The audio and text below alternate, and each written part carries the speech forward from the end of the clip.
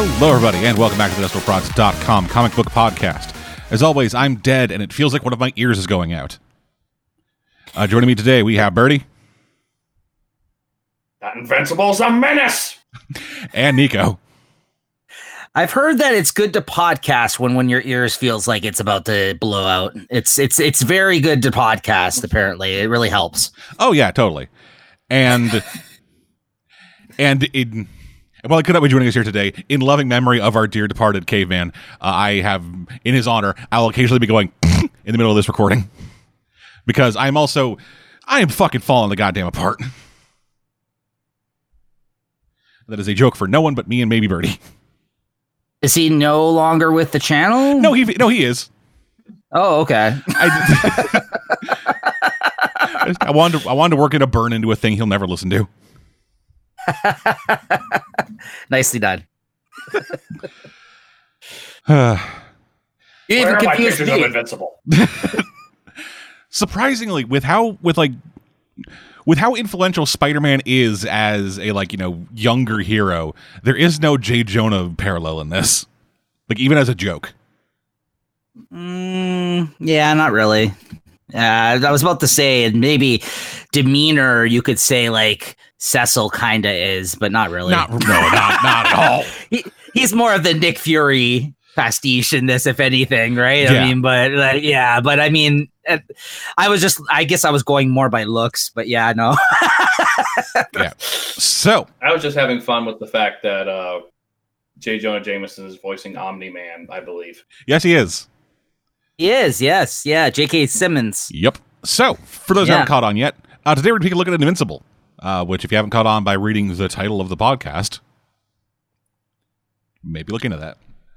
But yeah, so with the show having come out last week and Birdie having some free time, we decided, let's fucking jump into Invincible, finally. Nico and I, for those new listeners, Nico and I, longtime fans of Invincible, we have been reading it basically for as long as he's been on the podcast. Yeah, so much so that it was nice because the series wrapped up while I was still doing the podcast, kind of like every couple of weeks when we were still kind of doing it. We were able to talk about the finale at that time when it came out. So I was really happy about that. I remember I was reading it in trade at the time. So Dead Man had to kind of wait a few months for me to catch up and actually read that last chunk. And so I do remember speaking on Invincible a few times during our time on the show together quite fondly. Yeah, and Birdie has not read Invincible at all until now. Yes, so welcome to the 6-part miniseries of Dead and Nico looking at me saying, "Oh, you haven't read Invincible, eh? Let us fix that." Yeah, so we're not going to be doing this as like a full-on so this month we're doing this, the next month we do the next chunk of issues. We're going to be doing this when we have time and when we feel like it, doing just like Invincible non-stop for like the rest of the year would be a bit much. Mm-hmm. And so this is just kind of beginning. We are taking a look at issues 1 through 24, as well as a couple other like free comic day stuff. But it's essentially just the first 5 trades. It's the first chunk. Yeah, it's a chunk of the first omnibus, but like the first 5 trade paperbacks that were released. Or their first 2 hardcovers, the first 2 volumes of the Ultimate Collection, if you're going to be reading in that format. Yeah. Yes. Yeah, we just figured, with the show coming out, this is the perfect time to do it. And it kind of worked out really well. I'm not sure if it is... No, it is still going on, because it's going on until May. But, the day after we decided to do this, the day, after we, set a hard date of when we're actually recording this, Comixology was or Amazon was like, hey, until May, read the first 3 volumes of Invincible for free. Yeah. Yeah, I mean, obviously, if you guys hear this and you're interested in picking this up after we talk about it, that is obviously the cheapest option if that is the case. I was going to say, if not, otherwise, I know they do digital sales on this. I know that's why I think when Birdie ended up picking up these issues initially. And also, like you mentioned, Deadman, there's those paperback they're omnibuses. They're compendiums, like ones that they do like for like Kirkman's done it for like Walking Dead. That's like the biggest chunk of comics you can get probably on the cheap if you actually want to physically own this. It's one of those big fat compendiums. I think it's like $50, and I think you get like, I don't know, 40 or 50 issues usually in those things, I think, if I'm not mistaken. Yes, I think they're like $60 retail, I think, US actually. But they're a good deal. They're a good bang for your buck. Like if you're just looking to read like a chunk of it. Yeah, there are 3 compendiums with volume 1 doing issues 1 through 47, as well as a couple other things. Volume 2, 48 through 96, and then volume 3, 97 to the end. Yeah.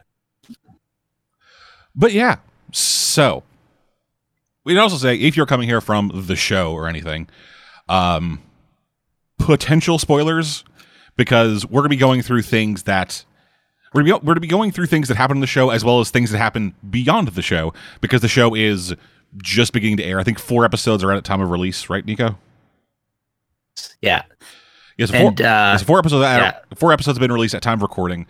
So anything that at a certain point, I do not know. I haven't watched the show yet. I just kind of wanted to have my attention be focused on the comic and not go like, well, in the show and then well in the comic, and just kind of like jump back and forth. I have done my best to keep shit condensed and like concise. So having an extra thing to look at. Yeah, I think you made the right decision on that because, to Deadman's point, guys, if you are listening to this before you've caught up on the show, there's things I think that have happened in these issues which haven't been addressed yet in the show, that haven't come up as of yet, because they're kind of bouncing around a little differently, it seems like, in the pacing and the way they're addressing some of the moments that happen in these issues that we'll be discussing today. So at least at the time of this recording, yeah, there is some things that we'll be discussing today that for sure have not yet come up in the show, but everything that's happened in the show has happened in these issues. Just a little extra, I would say. But yeah, that's a good point. Like, I'm glad I would rather focus and talk about the comic clearly instead of making those comparisons. So that's actually good on you that you were able to not to watch it, Dead Man, because I was stuck doing that a little bit because the newest episode, when it did come out, I was definitely comparing where they were at a little bit in the show to what I had just read previous to coming on the show, right? So I'm going to try to keep that separate. Yeah. Yeah. So yeah, we'll be getting into the comic now. Starting issue 1. And issue 1 kicks things off with a very, I feel like, tone-setting scene, because it starts in medias res of just like a thing that's going to be happening in like fucking issue 4. But yeah, just Invincible has a guy with a like bomb strap, with a bomb vest or whatever, hucks him, he blows up, and then he's just like completely unfazed by it. Which is kind of just the MO of this show going forward, or the series going forward, of just people kind of not being really fazed by all the death they cause. Violence is not played up to be, it's much like everything else in the series, violence is just a thing that happens to people, and they just accept it and move on. Like, while like obviously for like story reasons there are certain things that like have way more of an effect on people, in general, the destruction, the death, the whatever, especially of villains, is largely treated as just it just is. Yeah, and I would say so much so that as the series goes on, like, the way they address, like, I think a lot of comic tropes where people come back after maybe getting killed or some, in some sense like that, people can just take like massive beatings in this and somehow like be okay. Like, you know what I mean? There's like, literally okay, there's literally a primary character called the Immortal. Yeah, which I always thought he was kind of like the that dude from DC. What's his name? Well, I mean, he's part of the Justice Vandal Savage or something, right? Like, I always looked at that guy as. Yeah, I know he's a villain. He's the only one who I couldn't tell which Justice League member he was supposed to be making fun of, because the rest were kind of obvious. Some were composites. He's basically Superman. Like Omni-Man is the Superman, but he is not the Superman in this team, because he's not a part of that team. Right. Yeah, I don't know. For me, I get what you're saying because you're right. He's kind of like the one that I couldn't really figure out in that sense either. I always just looked at him because he kind of, with his name, hence the immortal name, I always thought of Vandal Savage about when I thought of him, but at the same time, like, he's not really like Vandal Savage. Right? Like, design-wise, he very much is Vandal Savage, but... Yeah, his aesthetic, the way he acts, it's a little nebulous, whereas everything else is pretty clear. Although I think the Wonder Woman character is more a composite of Wonder Woman and Barda. Yeah, 100%. Yes. Absolutely. Yeah. And I said this to Dead Nico as I was reading this. I am really hoping we are past, because some of the humor in this really works, some of it doesn't. Yep. And some of it's just the traits of humor from this time. And one trait from humor from this time that I hope is dead and stays dead is making fun of Aquaman just for being Aquaman. Yeah, we'll get there. Right. Yeah. But to your point, I know, Deadman, you're just opening up with this first issue, but I just wanted to draw attention to this great throwaway gag that they use as a callback several issues later when he first gets his powers. Rereading this, like, it's been so long since I've read this. I was like, when it came back, that joke of him throwing the bag in the air and then like landing in London, like 7 issues later, like with no context. Like, if you picked it up at that point and you didn't read this first issue and know like, that, like, yeah, I laughed so hard reading this. I don't know. I loved it. I love a good callback joke. So for me, like, for him literally just putting a page dedicated to this joke that he just planted in the first issue, and like, it didn't pay off to like several issues later. Yeah. So I have thoughts on that, and the time I liked it. That comes later. So after that opening scene, we flash back to and get introduced properly to Mark Grayson, son of Deborah Grayson and Omni-Man, the world's bestest hero. Ooh. And to kind of keep with like the way they treat violence, everyone's reaction to, like, in this entire first issue is just the things happen. They're like, all right then, and move on. Yeah. Like they turn on the news. Oh, Dad's fighting a fucking dragon. Oh, well, I got to go to school. To your point, though, I'll just say it out the gate. I do have love for this comic, but I think upon rereading this, I think he definitely had some major pacing issues in this first volume. This first issue just blazes through. Yeah, like it's so weird because there's like a lot of things that happen, but we don't get to spend time with any of these things that happen. So it's just like, and then just the pacing's really, really fucking weird. I would say even throughout the first trade. Yeah. The pacing of like him setting up this story.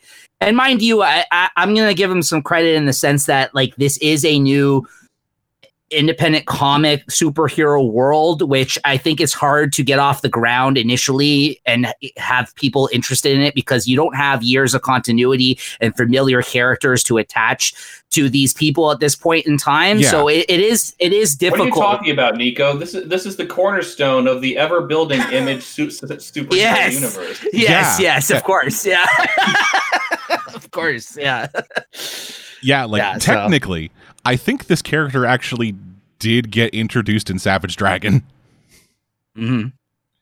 So just this whole thing of like, hey, I was like, all right, we have Savage Dragon, our main guy. Let's introduce Invincible. Okay, Invincible's the face of the company now. Fuck you. Yeah, it's I know Super Patriot was brought up several times throughout this, but I mean, I mean, like, come on now. Like, I was like, really? Yeah. Okay. And so Mark gets his powers finally. He'd been waiting to get his powers forever. He's like, fucking 17 and finally gets his powers after hucking garbage across the goddamn ocean by accident. Learns to fly and then immediately goes out superheroing. Running into a character who is not named and will be very important later. Yep. Yeah, and this is just a thing. Where do these, like, who's the goggle guy for all these fuckers? Because every single, like, ghetto superhero costume, which is just, hey, I got a tracksuit and a fucking mask, it's always goggles. Every single one of them has fucking goggles, and I have no idea where they get them. Well, you see, Edda has a no capes policy, but not a no goggles policy. Well, yeah, but does she have like a goggle guy? Oh, I'm sure. I mean, she's a fashion designer. That doesn't mean she does her own her own seamstering for which she has to mass produce it. Fair enough. She's an artist, darling, not a businesswoman. Yeah, she's the superhero equivalent of a producer. She gets everyone together, goes fucking DJ Khaled, and then everyone just makes their shit. Oh, but yeah, so we get introduced to Art. Yeah. Another relatively important, like character-wise is relatively important, but I don't think he does a whole lot for like plot. No, but it's nice to have somebody working with the superhero community at this point pointed out. And I've always liked the whole I'm the guy that makes the costumes for the superheroes thing. Like, yeah, you know what I mean? Like, yeah, it's a nice thing. It's a really cool thing of like having that world building of just hey, not everyone's a fucking seamstress. Mm-hmm. Yeah, and we get Invincible's suit, and I really like it. Like when we get his actual full suit, which is like largely black bodysuit, blue boots, white gloves, and then this like blue yellow combo thing, kind of leading into this massive like essentially like building an eye into his suit without just having an eye literally in the middle of his chest. Right. Why he's named Invincible. Yeah. Yes. Yeah, and I think the intro of his costume is a very odd like Superman reference because like the way he's holding the car. Right. Yeah, it's like the Action Comics #1 shot from the front. Mm-hmm. Yeah. And I haven't mentioned that up till now, but for the majority of the series, art duties are handled by Ryan Ottley, a fucking spectacular artist. Not at first. Not at first though. The first like 8 issues I think are done by Cory Walker. Well, nothing against the guy. It's fine, but my point was not just that like Cory Walker's not as good as Ryan Ottley. It's that again, behind the scenes baseball, I had a running commentary for Nico and Dead while I was doing my required reading for this podcast. And the first 5 or 6 issues where Ottley was the lead artist, I didn't notice much of a difference. Oh yeah, right. Yeah. Yeah, it's very odd. I agree. He gets progressively better. Up, but like it's almost pretty quickly, but it's not immediate. Yeah, it's a gradient to kind of ease you into his art style, so it isn't just a hard cut. Right, and to see where he goes, like even past the issues that we read today, he progressively gets better because this was like his first like big gig in comics. So like it's awesome to see his progression as the series goes on. So much so that I'm happy to hear you guys were kind of into maybe like continuing to read this somewhere down the road because I really quite enjoyed revisiting this in that sense, but I for whatever reason like his line is like thinner and like it's less detailed and like his characters are smaller. It seems like a lot of the character work. I don't know. It's hard to describe. I was trying to figure out what it was exactly in these first several issues, like you said, when he became the artist, what was different of it. Well, and the big thing is for me is the eyes.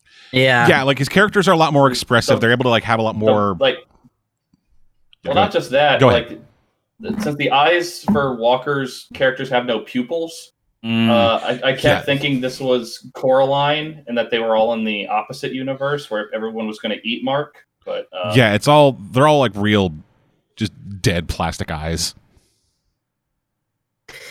Also, he uses a lot of lines. Like I think Ryan Ottley just got better, like knowing like how to use less lines in his face, like his faces and stuff like that. Like I don't know. Like it just seems like it's. But I thought Jim Lee told us more lines was a good thing. Yeah, I think he just got smarter. Like his art got cleaner, but yet still more detailed at the same time. If that makes sense, I don't know. Like he just knew what he was doing. I think more so as time went on with this book. Yeah, and definitely. Maybe. And I think probably even the inker, because I think as time goes on, he had a different inker that helped his work in this. I think Cliff Rathburn, I think, was his inker later on. I'd have to check that. But I remember he had a different inker as time went on. But for the purposes of this volume, I think it's all him, I think, at this point in time. So maybe that was what Yeah, it says it has him as penciler and inker accredited so maybe that's what changed a little bit too, because I think as time goes on, I think Ryan Ottley isn't the inker anymore. I think he just does pencils as the series goes on. So but yeah, I love Ryan Ottley's art. So like this was, but you're right, to Birdie's point, yeah, he's not as good as he turns out to be in these first several issues or whatever he does. By the end of my required reading, I started to get the Ryan Ottley art I'm more used to. But I remember I mentioned to Nico, okay, I'm almost done with the Walker art. That's going to get better. It's like, oh, no, it's about the same for a while. It takes a little while for him to let loose. So that was issue 1. Yeah. Issue 2 is where things kind of start really picking up a pace in not a great way. Because it is just a fucking, like, the first half of issue 2 is just a dump. Yeah. Because it's just, hey, this is the backstory of Viltrum, where Omni-Man, his dad, came from. Mm-hmm. Which is, big space place, everyone had powers. We want to make things better. I'm going to go to Earth. Oh, hey, your mom. This will in no way be ironic. Not at all.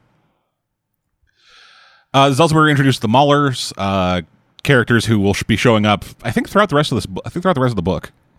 Is this the Blue Man group that has the buff but also scientists? Yeah, this is the Mauler twins. Can't decide who's the clone. Yeah. Yeah, that's a joke that continues throughout the series about I guess funny.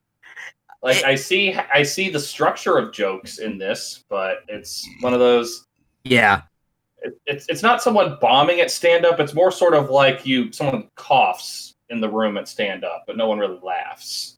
Yeah, I don't know. It's kind of lame. I think it's a more of a funny idea. It doesn't really have it doesn't. Well, like I said, there's the structure of a joke there. It's just I don't know, something about the delivery. It's sure. Yeah, and then we meet the teen team, a team destined to die, but with every character being relatively important. Yeah. Which is Robot, Atom Eve, Rexplode, and Duplicate. Can you guess what they do? Pretty much the only person whose name isn't explicitly what they are is Atom Eve. Yeah, I was about to say Atom Eve. Like, based on her name, I would assume she's like sinful and like wants to destroy the Earth. But I like that character, so I know that's not true. But yeah, it's Atom Eve, not Adam Eve. Mm-hmm. But you know what I? I know. Did that? Yeah. Yeah, and then another one and the bomb vest from issue 1 actually finally happens at the very end of that issue. Yeah. And like, did we mention Robot? Yeah, we mentioned Robot. Okay, all right, couldn't remember because I know Robot's the only one who's like not a pun, just what he is. I am. Yeah. Hi, I'm Robot. What do you do? Guess. No, it's like, what are you? Who are you? Robot. No, not what are you? Who are you? Yes. I just got to get this out of the way early on here too. I'll say this because I know, like, if we're going to continue in Birdie's first time reading it, I'm not going to spoil anything, but it's so interesting upon this reread of this for me, and I know Deadman will know where I'm coming from, seeing where some of these characters were at this point in time and where their character arcs eventually lead us. Yes. Because there is. Yeah, I gotta say, like, some of these character arcs of some of these characters that are even like minor characters in these first 24 issues become big parts of the story, like later on down the road. So it was interesting. It was just interesting to see it. Like, I'm not gonna spoil anything, but this is the only real comparison I can make, just because he's the only one who does stuff like this. But this is like on a very, very, very much smaller scale, kinda Oda. Where he'll just like have some fucking throwaway character in like one panel or on like a cover story, and then they will become really important like 200 chapters later. But in this, it's obviously not the breadth of One Piece. Mm-hmm. Yeah, like so many characters they will introduce as just, hey, here is some aspect of the world, and then guess what? Like 30 issues later, they're a main part of the cast. Right. Yeah. So issue 3, the bombing thing is now the actual storyline of what they're investigating. Mark goes out superheroing with his dad, which it's always fun. Like, I really enjoyed like all of the, like, kind of, again, like the mundane superheroing stuff. Just like, hey, you want to go like fucking out superheroing with your old man, and then you see him just solve shit in like seconds before Invincible could even react. Just showing what basically setting the goalpost for what Invincible could be. Mm-hmm. And I really like that entire like aspect of it. Then because he's so green at this point. You know what I mean? Like he's been doing it for like 2 months. Yeah, and he still doesn't know like anything about like what his like you know, or he can't. He hasn't even touched his potential as of yet in terms of power source, right? Like yeah. So it's interesting. Yeah, like he's just gonna get stronger and stronger as the book goes on, and like just seeing him, just seeing like what that will eventually turn into is really cool. Mm-hmm. And then a recurring segment, the Flaxen Invasion. Which is the weird bug dudes who age in minutes. The guys whose dimension handles time differently than ours. Okay. Yeah. These guys are a recurring segment. Mm-hmm. Actually, I can't remember. Is it that time works differently in their dimension, or that like their cellular matrix, like their telomeres break down faster in our universe? Time works different. Okay. Yeah, in their universe, time goes faster. Yeah. So when they come over to our timeline, their bodies still age at the speed of their bodies like age relative to their like the time difference. So like in their dimension, like 8 months pass, but in ours, like a couple days. So yeah. And this is, and actually mentioning the whole like looking back thing. This is kind of the beginning, like this is like the first real hint that of what Omni-Man's going to be doing, because like during this invasion, as he's fighting these guys off, we see him like pick up a tank, and he doesn't have laser vision, but for some reason his eyes are glowing red in like a silhouette thing. That he just screams, "Get off my planet!" with the emphasis on "my" that you can just barely see because the text is actually bolded, like almost all of it is, and you just see him like fucking pissed as hell to the point where Mark actually is like concerned about his fucking. Like he just asks him, like, "Hey, are you good?" Mm-hmm. Which that is neat. I didn't notice that first time reading it, and actually, like getting back to looking at it again, just because of it was cool. A little foreshadowing in a way too. I mean, you kind of say there has been a build up to this since the very beginning of the book, almost. Yeah. Yep. Meanwhile, another bomb, and then his dad gets kidnapped by the Flaxens.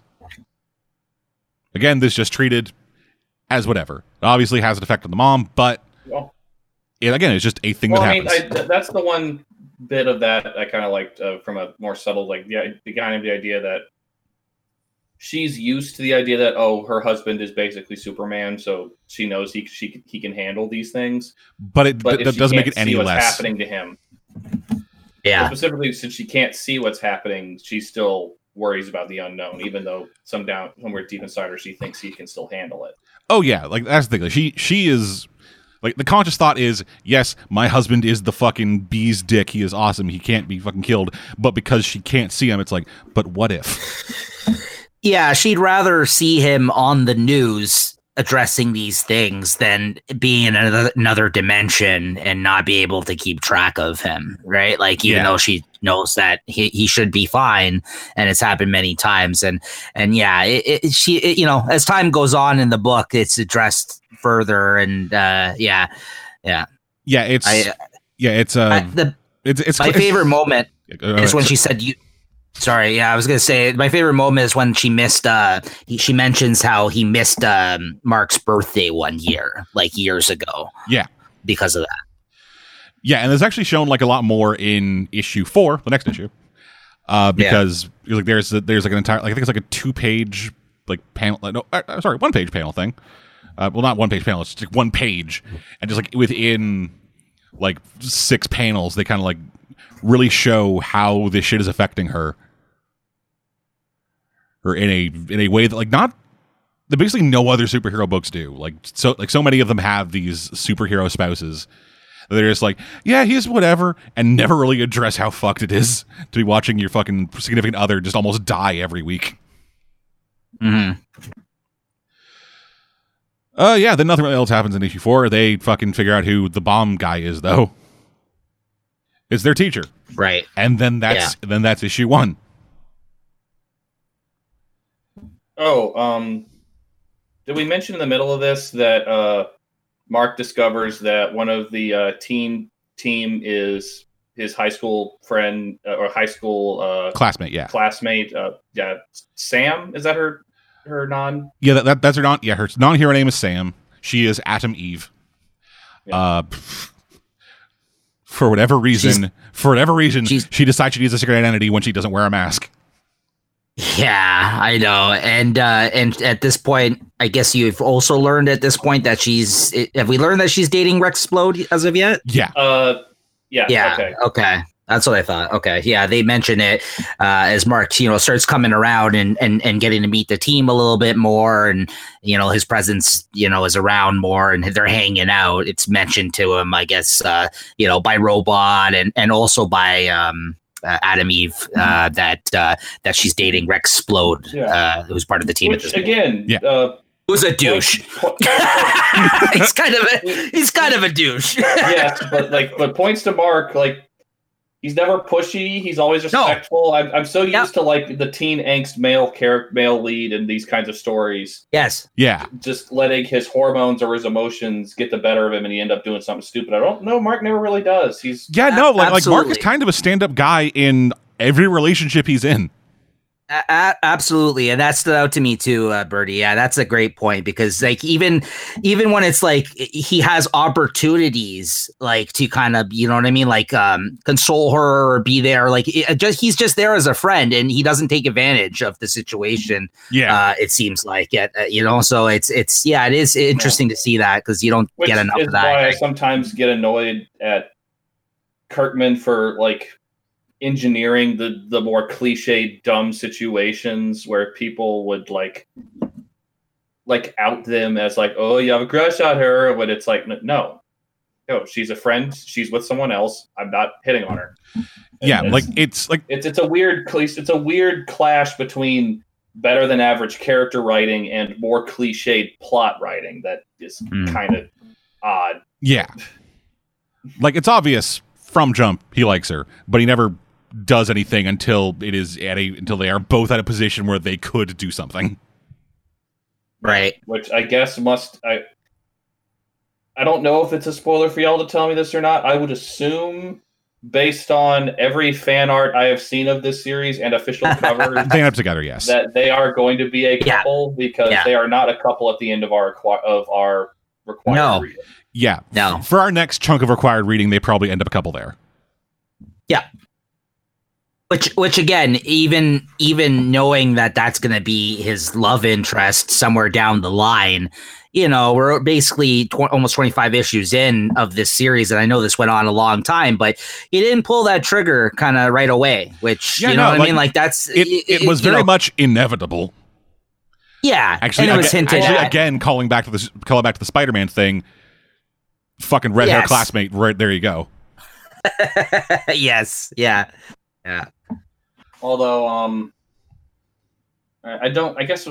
I'll save talking about Amber until we get to her because I'm not sure how I feel about her as a character. But let's progress the plot a little before I get to her. So issue 5, Alan the Alien, the best fucking character in this goddamn book. Yes, I was so happy when Birdie you said that in the chat prior to this. You're like, I was confused at first because the setup is meant to be comedically confusing because Mark goes out into space to meet some unknown challenge. Yeah, he gets a call from his dad saying hey, you got to go to space, you got to fight a dude.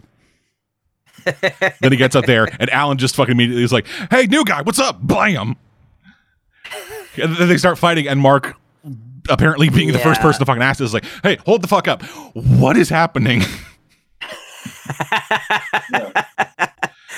Turns out Alan, working for the Coalition of Planets, is the planetary champion and evaluator. He goes to different planets that are part of the Coalition and fights their given champion to make sure that they have someone up to snuff to protect their planet. And for the last 20 years, he's been coming to Earth thinking it was a different planet. Yeah, no, I thought is it Urath? Yeah. I just kept thinking no, you wanted Earth. This is Earth. Yeah. It's that level of joke, but I think it works really well just because of Alan's character. Yeah. And so I was really happy to hear that you said, you're like, oh, I really like this Alan guy. Because again, he's a huge character as the series goes on. I will say that. Well, and like, I love Alan. I hope he gets better, because the last time I see him in this set of issues, he gets pretty royally fucked. But, we'll get there. Yeah, I just love this character. I think he's great. I really enjoy him. I'm gonna just say, it would not surprise me at all if Kirkman had some level of inspiration from Dragon Ball for the series. Because almost every fucking character is, when we are brought to near death, we come back stronger. Well, not just that. Like, this is, I guess it's not really a spoiler given what we're going to talk about in this set of issues, but we'll get there. What we learn about Viltrum seems very Saiyan. Yeah, we'll get there. Moving on to issue 6. Just a fucking thing that I really, really like that nothing else really does, because we don't have a whole, like, there is a surprisingly, like, few number of father-son, like, legacy characters like this. Like, especially at this power level. Because we hadn't gotten to the Kent son yet. There's basically, like, then gotten to Jonathan Earth. Like, for a while, these guys were kind of it, and so seeing just the dumb, almost like joke ideas of mundane father-son thing, but with superpowers, like playing catch by hucking a ball around the planet. Mm-hmm. Or that's even like from the last issue where the mom was making fun of Omni-Man because apparently Omni-Man had never had it in his head to actually talk to the person attacking him. Yeah. and like what was I gonna say? Now I lost my train of thought. It'll come back. Alan will hit you, and you'll remember everything eventually. Yeah. Oh, we get a call back. We get the callback of the joke in this issue. Yeah, we do. First time, yes. Yeah, we do. The guy in London gets hit by the bag of Burger Mart garbage. Yeah, just lands right next to him as he's walking his dog, and it's like, "Hey, what?" Because this is an English person written by an American. But they say it the second time around too. It's the same thing with the graduation. Yeah. The same thing. Hey, what? So this issue, another thing that you don't really see a whole lot, I guess, with like especially not like this quick. Mark's going for university interviews. He's like about to graduate high school, which you'd expect like year fucking like 25, not issue 6. This is not this is not Power Rangers where we're trapped in high school hell for eternity. Yeah, this is not Phineas and Ferb where summer vacation lasts 3 years. I remember what I was going to say now, actually. I was going to say that, again, to my point earlier about the pacing of this book, it seems like they're trying to cover so much ground at first, and it's kind of all over the place. But at the same time, he takes moments to, like you said, like talk about some of the more mundane kind of moments, or like moments. He'll dedicate a couple of pages to him doing a father-son, you know what I mean, like training session and stuff like that. So it's interesting how what he chose to focus on in this first arc of the story. Like, right. And like, you can tell already it's not conventional in the sense, like, this isn't a story. Like, you could see he wanted to do something long-term here very early on, I would feel, not like your Marvel or DC book where they're like, we're going to write for the trade, and this is going to be a 5 or 6 issue arc where we need to cover this much storyline to get to a certain point by the end of it so we can move on to the next set of events. Yeah, that is true. Although I will argue that creates a problem some of the time. Yes. Where there are huge chunks in between major story beats where it feels like nothing's happening. Yeah. Right. That's why the pacing is so weird. Way the fuck down. Yeah. Which is the only time this at all feels like, because this is another thing I mentioned when I was talking to Dead and Nico while I was reading this. This doesn't feel like the Kirkman I'm familiar with. The guy punching demons out of people, Walking Dead writer Kirkman. This does not feel like that writer, or maybe it's just not yet. Yeah, it really doesn't. Which is why this is my favorite thing he's written. Like, I don't know, like, I get, for sure this is him flexing a different type of muscles, it seems like. So he's trying to bring something different to this, but I think this is just how he wanted to do superhero comics, right? Like, yeah. I think that's why it didn't work out for him at the other company, like when he worked at Marvel and stuff like that, because, like, it didn't help that some of his Marvel stuff was kind of shit. Like, I read recently his Jubilee work, which was like, really? Well, yeah, but that's entirely possible that he just doesn't gel with that style. Right. Like he's like an indie guy and everyone's trying to get him to wrestle WWE style. But he's a 90s Image kid though. Through and through. Yeah, definitely. Like, I mean, he's very much a 90s Image kid. Yeah. So that's what I mean. Like, knowing all that and then reading this, and yes, he tries to make this inclusion to the Image superhero universe by doing this book, whether or not he was as successful as he wanted to be with that or not, I think also has to say a lot to do with his peers. Like, a lot of books weren't coming out regularly, I think, at this time that he was referencing. For what? Him. Other than Liefeld is inconsistent. Right. So, anyways. That's a whole other conversation, though. But yeah, so I mean, by 2010, what was Todd McFarlane doing? Suing Neil Gaiman? He was making toys. So suing Neil Gaiman. Yeah, basically. Yeah. So other things happened in this issue.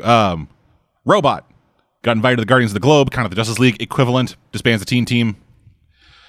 We see a heavily shadowed, very desperate man talking on the phone while his butler stands there holding the phone. I don't know, rich people shit.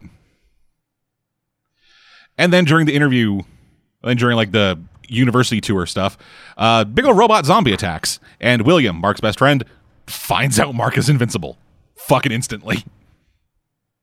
Yeah, and this it's the thing that keeps happening, and I kind of fucking love it. Yeah, it's a weird trope of this story, at least so far, that I kind of like. That, like, people are not idiots. They can, like, put two and two together and figure out a logical conclusion so that people don't have to do the, oh my god, I never suspected you were blank reveal. Yeah. But they also don't immediately do the, well, secret identities are stupid, they shouldn't exist thing. And this was going back to your never-ending trope of superhero comics, Dead, that there's no middle ground between, it's either nobody knows or everybody knows, which this fits nicely kind of in the middle of that. Yeah, like people find out because, they're not idiots, but it's no one's first assumption. No. Like, we'll get to that when we get to Amber. Yeah. But yeah, so last and I guess this robot's the earliest version of the eventually, which are the Animen, right? Yeah, the Reanimen. That's it, Reanimen. Yeah. Yeah, which is a term we find out in this. But anyway, yeah. So Art ends up calling in Omni-Man and Mark because a suit got stolen. A suit he was working on for Black Samson, a guy who used to be a part of the Guardians but lost his powers. And then Adam Eve sees something in the Teen Team base, which really fucks her up, I guess. On to issue 7, where we finally get to meet the Guardians of the Globe, our Justice League equivalent, as well as the very interesting, the very legally distinct Midnight City. A city that is perpetually in midnight, which is to say it is perpetually looking like the Batman animated series. Yeah. Like a suit, like a guy called the Midnight Magician killed himself there, and then that caused some fucking curse to happen where the city is perpetually in midnight, and they portray that by having the backgrounds be entirely red. Like Batman did. And speaking of Batman, let's get dangerous as Darkwing shows up. Yes.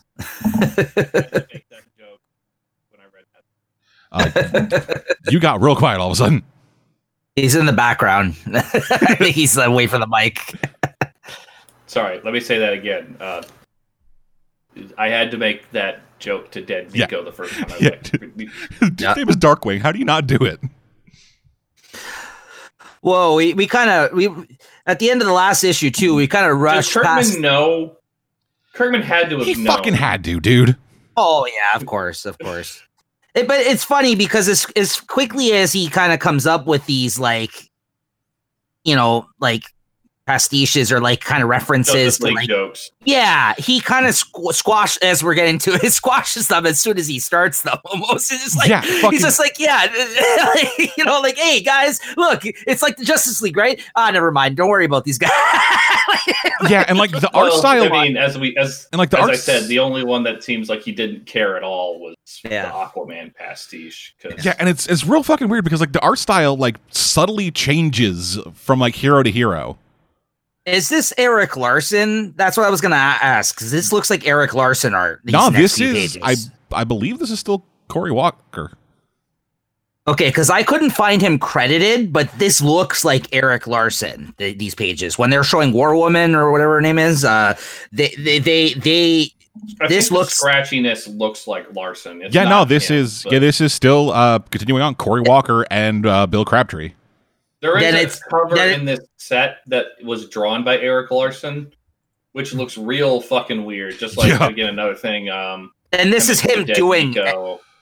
This is him doing a Kirby Larson type of art here. Then, yeah, like, definitely. Honestly, like, yeah. It's, well, I mean, certainly in his Wonder Woman pastiche. Yeah, his War Woman. Yeah. Which, by the way, yes, it's true, comics fans. Other companies can make fun of the Justice League. It's a thing that happens. Yep. Yeah, you fucking weirdos. Again, this is my continuing confusion about people being upset that Marvel might make fun of version of the Justice League since they're doing what are they called? Squadron Supreme. Yeah, and the level of people screaming betrayal was just kind of funny to me. Yeah, and it's like especially not. It's a very bizarre time to be making fun of like DC film fans because the current hubbub right now is more people just kind of like showing support behind Ray Parker and just shitting on Joss Whedon because more shit came out about him working on the fucking Justice League movie. Yeah, and none of it's good. And a lot of bad stuff from his entire career that makes it. A little harder for me to like watch some stuff of his that I like. But I've basically gotten to the point where I can, to some extent, watch the stuff he made that I like and also hate him. Yeah. But at the same time, this is another thing I want to tell DC fans. Snyder is better in the Snyder Cut, from what I can tell. I don't want him in charge of everything. Yeah, nope. He is I believe he is a very good technical kind of director. He is not a very good writer or creative. He knows how to work a camera real well. I'm proud of you guys. I think that's a great criticism. Without shitting all over him yet again. That's great. That's great, guys. Yeah. Very good. So anyway, yes, our Justice League. We got Darkwing. We got the Red Rush. We got War Woman. We got Aquarius, who... I apparently do nothing when the Justice League doesn't call me because Atlantis is in no way interesting. Yeah, why the fuck would the goddamn fish people... Like, it's a fucking sci-fi fantasy medieval kingdom made up entirely of fucking fish people. You can't do anything with that. Fuck. Yeah, you got your Martian Manhunter type character. Yeah, Martian Manhunter and Green Lantern. Even the Tick back in the 90s did a better shitting on while also respecting Aquaman pastiche than this. Yeah. And so it's a really bizarre thing, like as we get to Martian Manhunter and Green Lantern, because both of them essentially have the powers of Martian Manhunter, but split up. Because we got Martian Man and the Green Ghost. Martian Man can shapeshift and looks kind of like John Jones, and then the Green Ghost has the fucking phasing abilities that Martian Manhunter has that Martian Man does not. Yeah. So I guess I don't know if this comes up later or not. Is that the only Green Lantern joke in the series? That character? as far as I can remember. Yeah, I think so. Yeah. Yeah, and the main joke with him is instead of having a ring, he has a disc that he has to swallow and barf up every time he wants to activate or turn off his powers. Again, Ox humor. Yeah. And then the Immortal, who says what may be the best line for me in these first issues: when in doubt, throw him into space. Right. Just, it's a very funny thing to me of just the super simple solutions of just problem. All right. Yeah. Yeet. Yeah, so they'll get called up to the Guardians of the Globe headquarters out in Dustless Mountain. Yep, rural Utah. Yeah. And they'll die. Just from someone unseen until the last image. Yeah. Because, oh my God, it's Omni-Man. It's Omni-Man. A man whose mustache has gotten progressively thicker and less detailed, so now it just looks like he has just a fucking square mouth. Yeah, the distinction between it is one of those mustaches that absorbs his upper lip. Yeah, it's a real just like burlowy.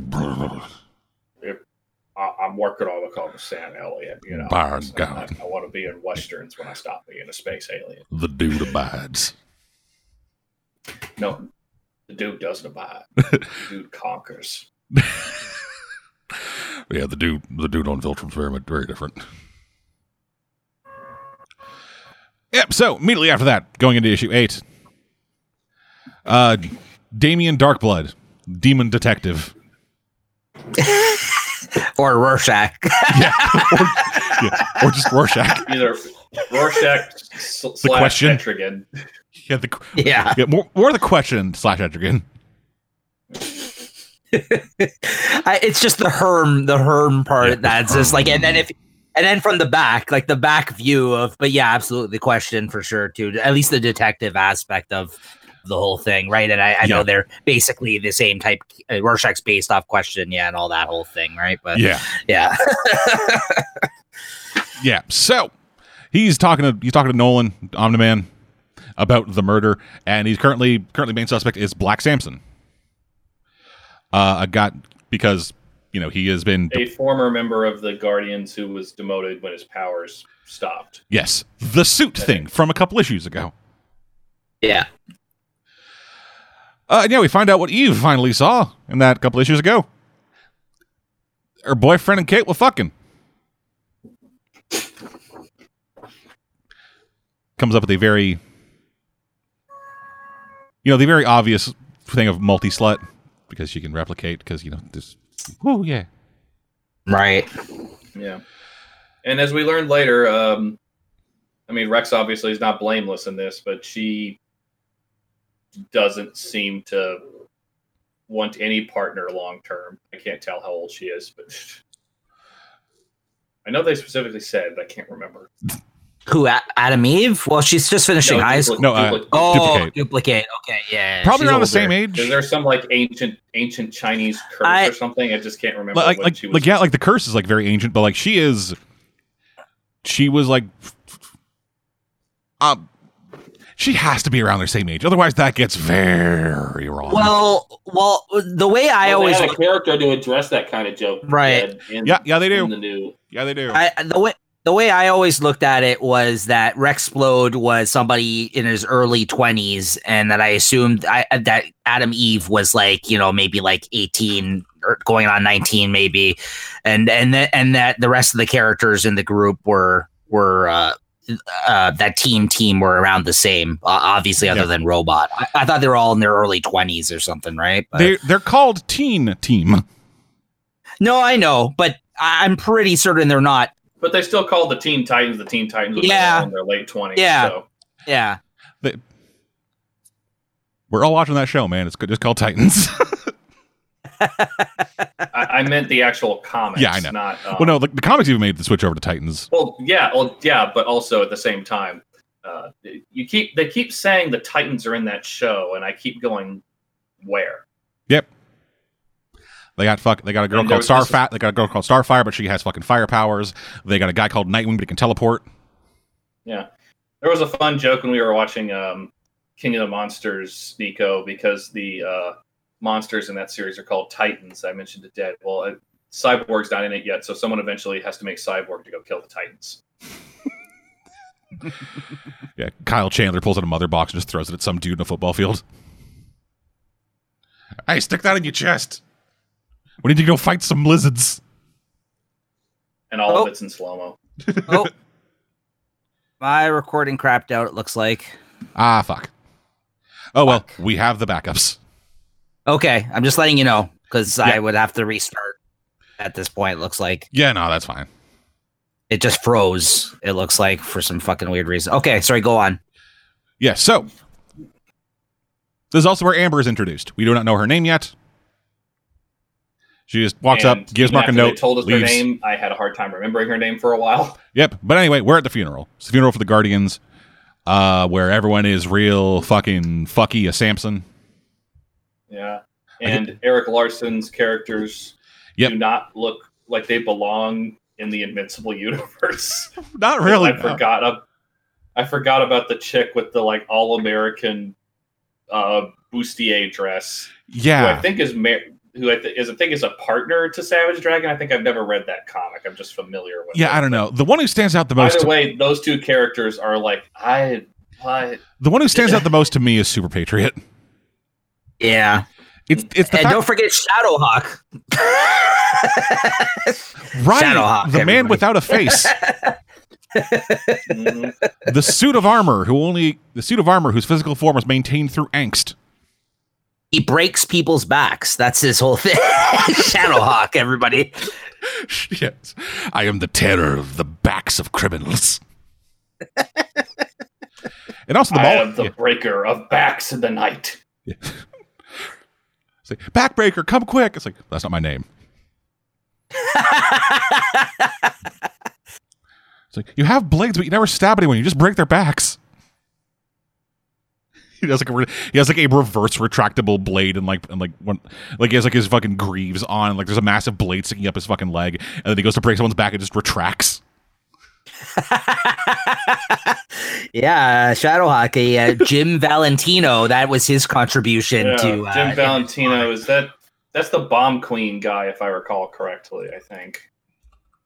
No, that's somebody else, but I know what you're referring to. Yeah. Really? Okay. I don't. I think Bomb Queen is his label at Image, like with Kirkman it has Skybound. I think Bomb Queen is part of Jim Valentino's comic label at Image, if I'm not mistaken. We have Shadow. Okay, yeah, you're right. It's written by Jimmy Robertson. Yes, we have Shadowline, his arm at Image. He also published Bomb Queen. Yeah, there you go. Right. Yeah, his thing is, Shadowhawk and his Guardians of the Galaxy run. Yeah, pretty much. And a book called Normal Man, which, wonder if you can guess what the joke is there. Yeah. Anyway, the Mauler twins show up at the funeral. Yes. For, seemingly fine reasons. And then the butler. Samson's butler shows up wearing the suit. Yes.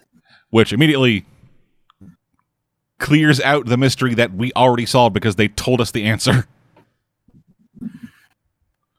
I'm glad they didn't linger on this too long, because mysteries where you already know the answer from the start are irritating in comics. And but this last. Well, I'm not opposed to stories where we know something that the characters don't for a little while, but you can't drag them out too long because it's just it becomes like a blue balling situation. Yeah, just for reference, we get the reveal of Omni-Man as the murderer in issue 7, and then Mark sees the Omni-Man murder in issue 10.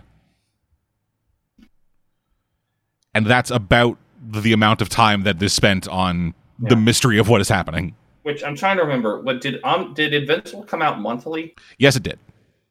Okay, so that's about 4 months difference, 3-4 months difference. Okay. Yep. And so we get to the end of issue 8 as the Mauler, as Debbie is thinking something's up with Omni-Man, just kind of getting a bit sus.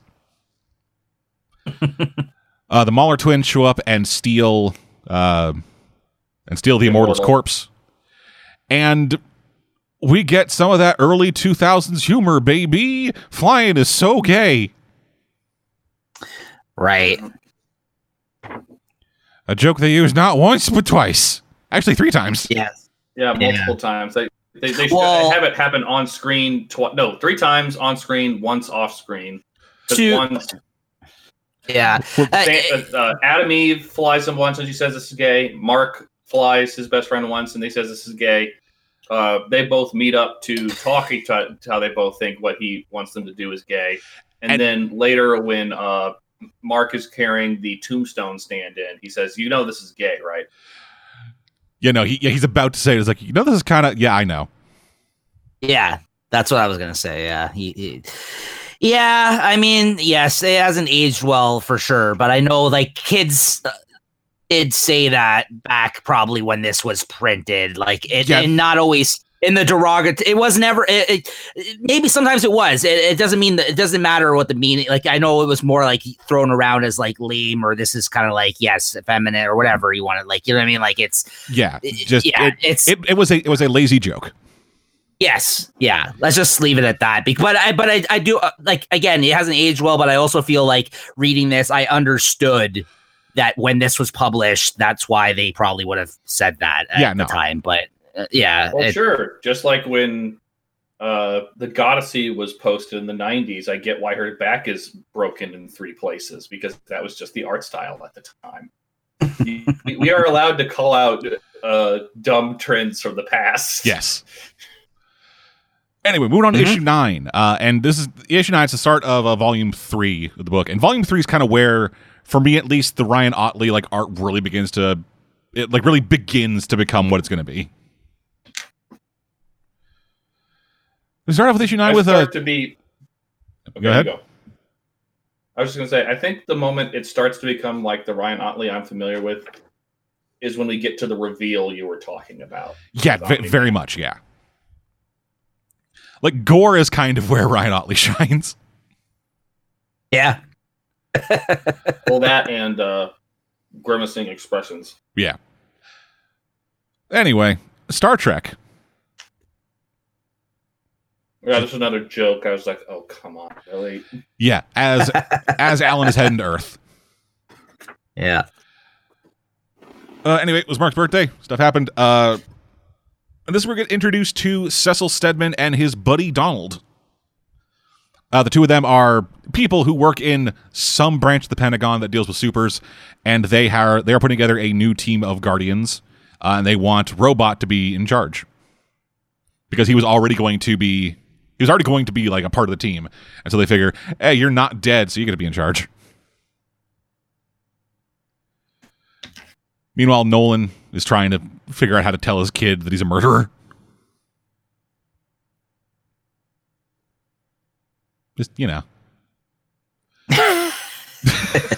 Just, just dad things, sitting on top of a mountain, just practicing what you're going to say to your kid. It's like, listen, son, I know they didn't have the best track record, but if you look at the Nazi government, there's some ideas. Yeah. Particularly if all the Nazis actually looked and were built like how the Nazis thought they actually looked and were built. Yeah, if only they had while weeding out weakness, found some way to weed out male pattern baldness. Yeah. Because fuck, dude, there are some skullets in those fuckers. Yeah. Power of the mustache. Yeah. Anyone who grows a mustache goes bald because all the hair just moves. Every Viltrumite has a finite amount of hair that they grow over the course of their life, and they can only rearrange it on their head.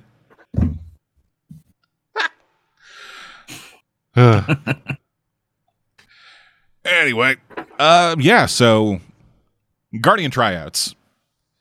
It's a bunch of Mark shows up there, invited by Robot. It's a bunch of dudes from Capes Inc., which is another superhero team. They mentioned a couple superhero teams around the Guardians, but never really get super deep into any of them. Well, at least this first bit. I think Capes Inc. was more like the guys that are like heroes for hire somewhat, aren't they? Like the ones they, that are like more they are for the paycheck. They are corporate. Yeah, they're corporate heroes. Yeah, that's right. Yeah, it's like they're 9 to 5. Like they show up to a job where they're needed, kind of thing, as opposed to like this is my duty or we work for the government. Like because Guardians of the Globe is more of like this is our government team that represents us, as opposed to like like you said, Capes is like a private endeavor type thing. Yeah. Yeah. So this is also we're introduced to Monster Girl as part of this decision thing. Monster Girl becomes very important. Yes. Yeah, as we get our full reveal of the new Guardians, which is basically Teen Team plus Black Samson, Monster Girl, and Shrinking Ray. Adam Eve's not a part of it because Rex is there. Yeah. Yeah. And Mark is invited but chooses not to because he's busy with too many other things. Yeah, he's got university, he's doing school stuff. He just got a girlfriend, which makes Eve very upset when she comes to his window. Yeah, well, she seeks comfort with a guy she likes, but her being also a good person is like, oh, he's with someone. I shouldn't force my angst on him. Yeah. And the Mauler successfully revived the Immortal. Should have been too hard. He's immortal. Trying to install but they're just upset that their control beacons didn't work. Yeah, just staring outside the wreckage of their fucking shop. Well, shit. As we move into, let's see here, issue 10. Again, just kind of letting like villains die and being cool with it.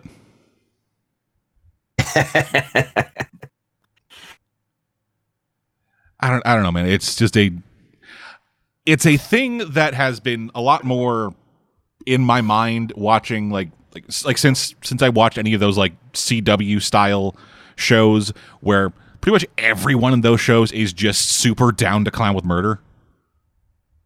Right.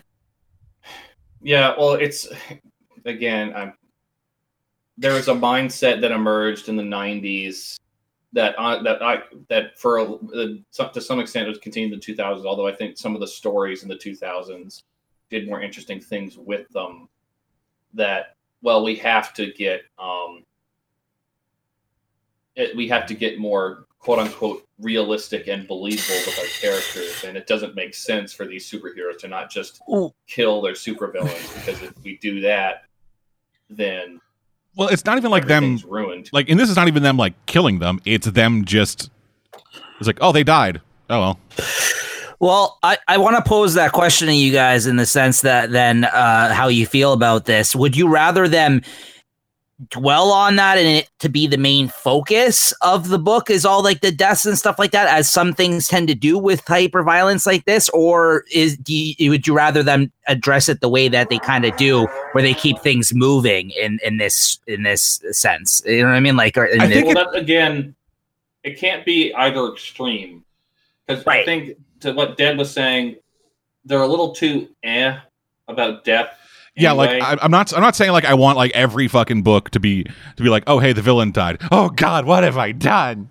No, like it would have been like this one actually has one of the better examples of it, where he like, you know, sees the guy die and then just kind of like, oh, like, and it's like you see him like get dour for like a second before it just kind of moves on. I'm not wanting like fucking therapy sessions for every goddamn superhero because a villain broke a leg and they feel guilty about it. But like this book kind of gets away from it by just having the violence turn up to like Mortal Kombat levels where it's almost comedic. Right. But it's like in this early stuff.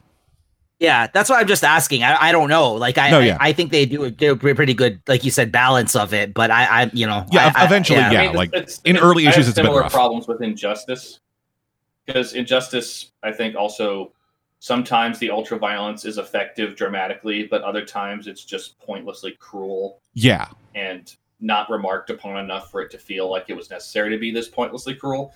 So it usually, when writers do stuff like this, my initial reaction is always, was that necessary? And sometimes it is. There are, like, what Omni-Man does to the Invincible, to the Immortal in front of Invincible is effective. It's kind of, to me, that kind of reminds me of the scene where Superman kills the Joker in Injustice. Yeah, this... Like, that scene is effective. But there are other times where I'm like, this is not necessary. Yeah, I think with this book, especially, like, as things progress, the violence, while it does amp up a lot, I don't think it ever loses its effectiveness. Okay. Well, like, early on, it's a bit rough just because, the early days. Well, yeah, early days, and also I think a lot of the story stuff here is either set up or it's a lot of building foundation. Focused on. So I think they make a joke about Mark not having a supervillain until issue 24, basically, or something like that. But speaking of jokes, actually, they make a really great joke that where Mark he loves his Comic Science dog, and Philip Schiff, the guy who makes it, is Mr. Schaff, Philip Schaff, sorry, is like doing a comic signing, and he asks him like, "Hey man, how do you get your fucking work done? Like it's an insane amount of it's the same amount of like panels, but you get it out like fucking every time. You're never late. How do you do that?" And the guy's just like, "Yeah, I just kind of copy paste a lot." Yeah, and then it's a 6-panel spread of 2 pieces of art. Yeah, because Mark's just sitting there not saying anything for 3 panels. He's like, "Don't you think that's kind of cheap?" And he's just sitting there like looking at it. Yeah. Not really. It's the same. And I died laughing reading this one too, again, because this is a legitimate argument that like literally this just happened a couple of months ago on Twitter between artists and like because I follow a lot of comic artists on Twitter and stuff like that.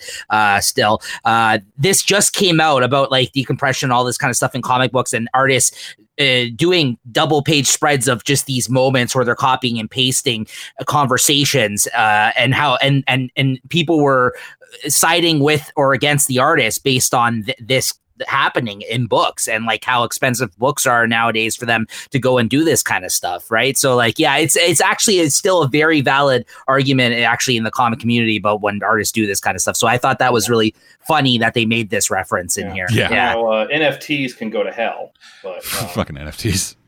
Oh yeah, of course, but yeah. Well, let me spend $25,000 on a JPEG. Let's go, dude.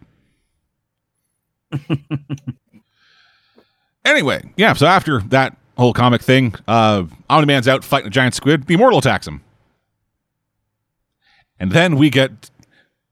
I think that's almost literally like him punching through fucking the Immortal's stomach.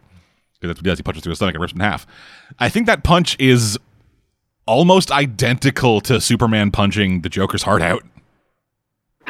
Yeah, and I think that came first. Yeah, this was like 2003. Yeah, so I think that was what is his name? James, not James Taylor. Tom Taylor. Tom Taylor probably was. I can see Tom Taylor being a fan of Invincible. Yeah. Maybe not understanding it all the way, but I can see him being a fan of Invincible. Mm-hmm. No, I think he would get it. He just, he's working for a company, and that company decides the story beats. Shout out to Tom Taylor in his first issue of Nightwing. Fantastic. Just got to say that. Yeah, I know. I like a lot of Tom Taylor stuff, but some of it just. I think you said it yourself, Nico. Sometimes the man doesn't know when to pull back a little, and some of his stories suffer because he doesn't know when to pull back. I think, well, for instance, he's the one who wrote the issue that explained why Injustice Wonder Woman was evil, which she wanted that dick. She wanted that dick, and Steve Trevor was secretly a Nazi, so she fears and hates all men except Superman, who she wants to use to control and destroy all men, which just is yeah, so rolling into issue 11, we need to have a talk. Yeah, it's a reprise. Remember we talked about Viltrum before? Guess the fuck what?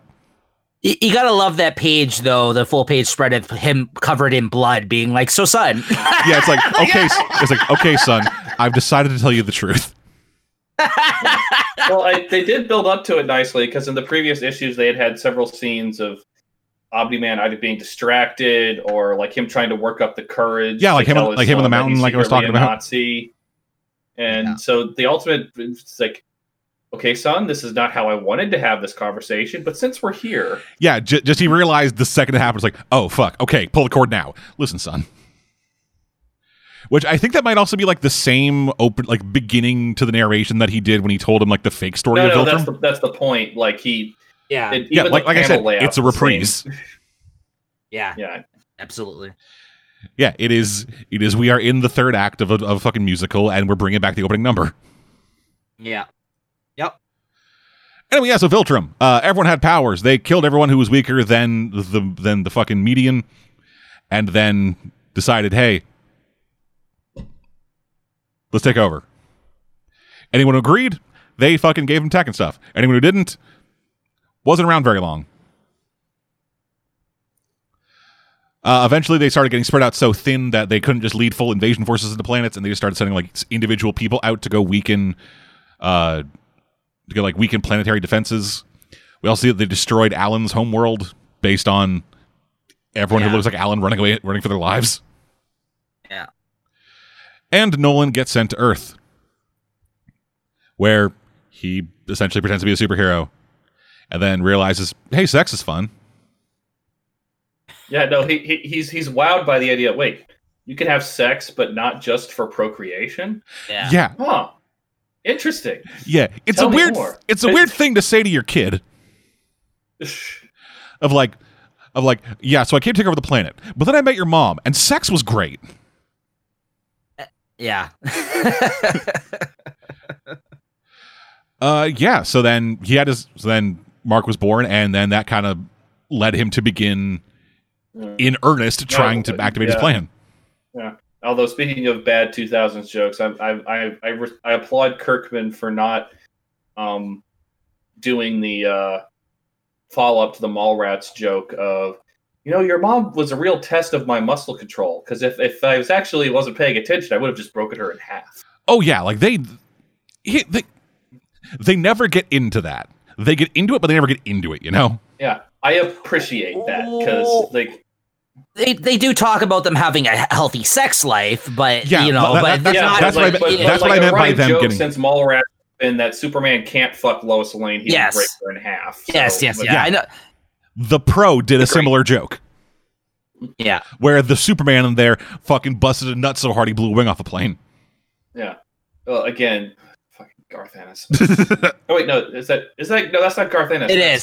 It's Garth Ennis. It's Garth Ennis. Okay, yes. I thought that was. Amanda Connor drew it, but Garth Ennis wrote it. That's probably why you're thinking maybe Jimmy Palmiotti. Probably. Yeah. He inked it, I think. Yeah, he did the inking. Yeah, that was a year before Invincible. There you go.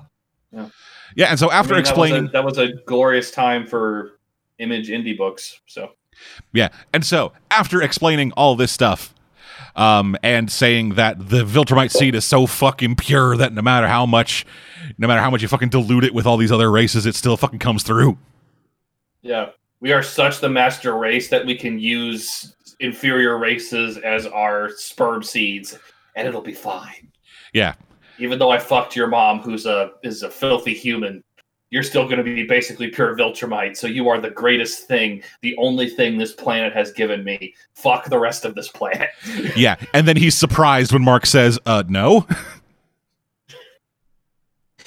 Because he fully, based on the way he acts, he fully expected Mark to be like, oh, fuck yeah, dog, let's fucking go, dude, let's own this bitch.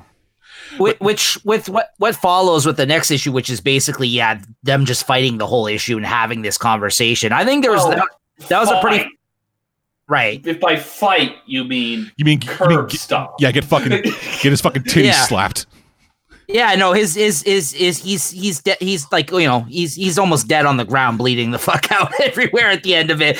But I meant, that's basically the whole next issue is that. But I feel that the conversation that follows, though, was a pretty great, argument like that they of the back and forth of their perspectives on things, and it gets pretty deep, like the horrible things he says about his mother, like you know what I mean, like there's like I think the stuff that follows in the next issue, while they're yelling back and forth to each other about this once the reveal is made, was pretty powerful. I thought, still even rereading it now, I thought it was effective. I'm getting the impression so I don't know if this is a spoiler for me or not, but I'm assuming, because we don't see Omni-Man again after this issue in the books I've read, but I'm assuming we're not done seeing him. Not at all.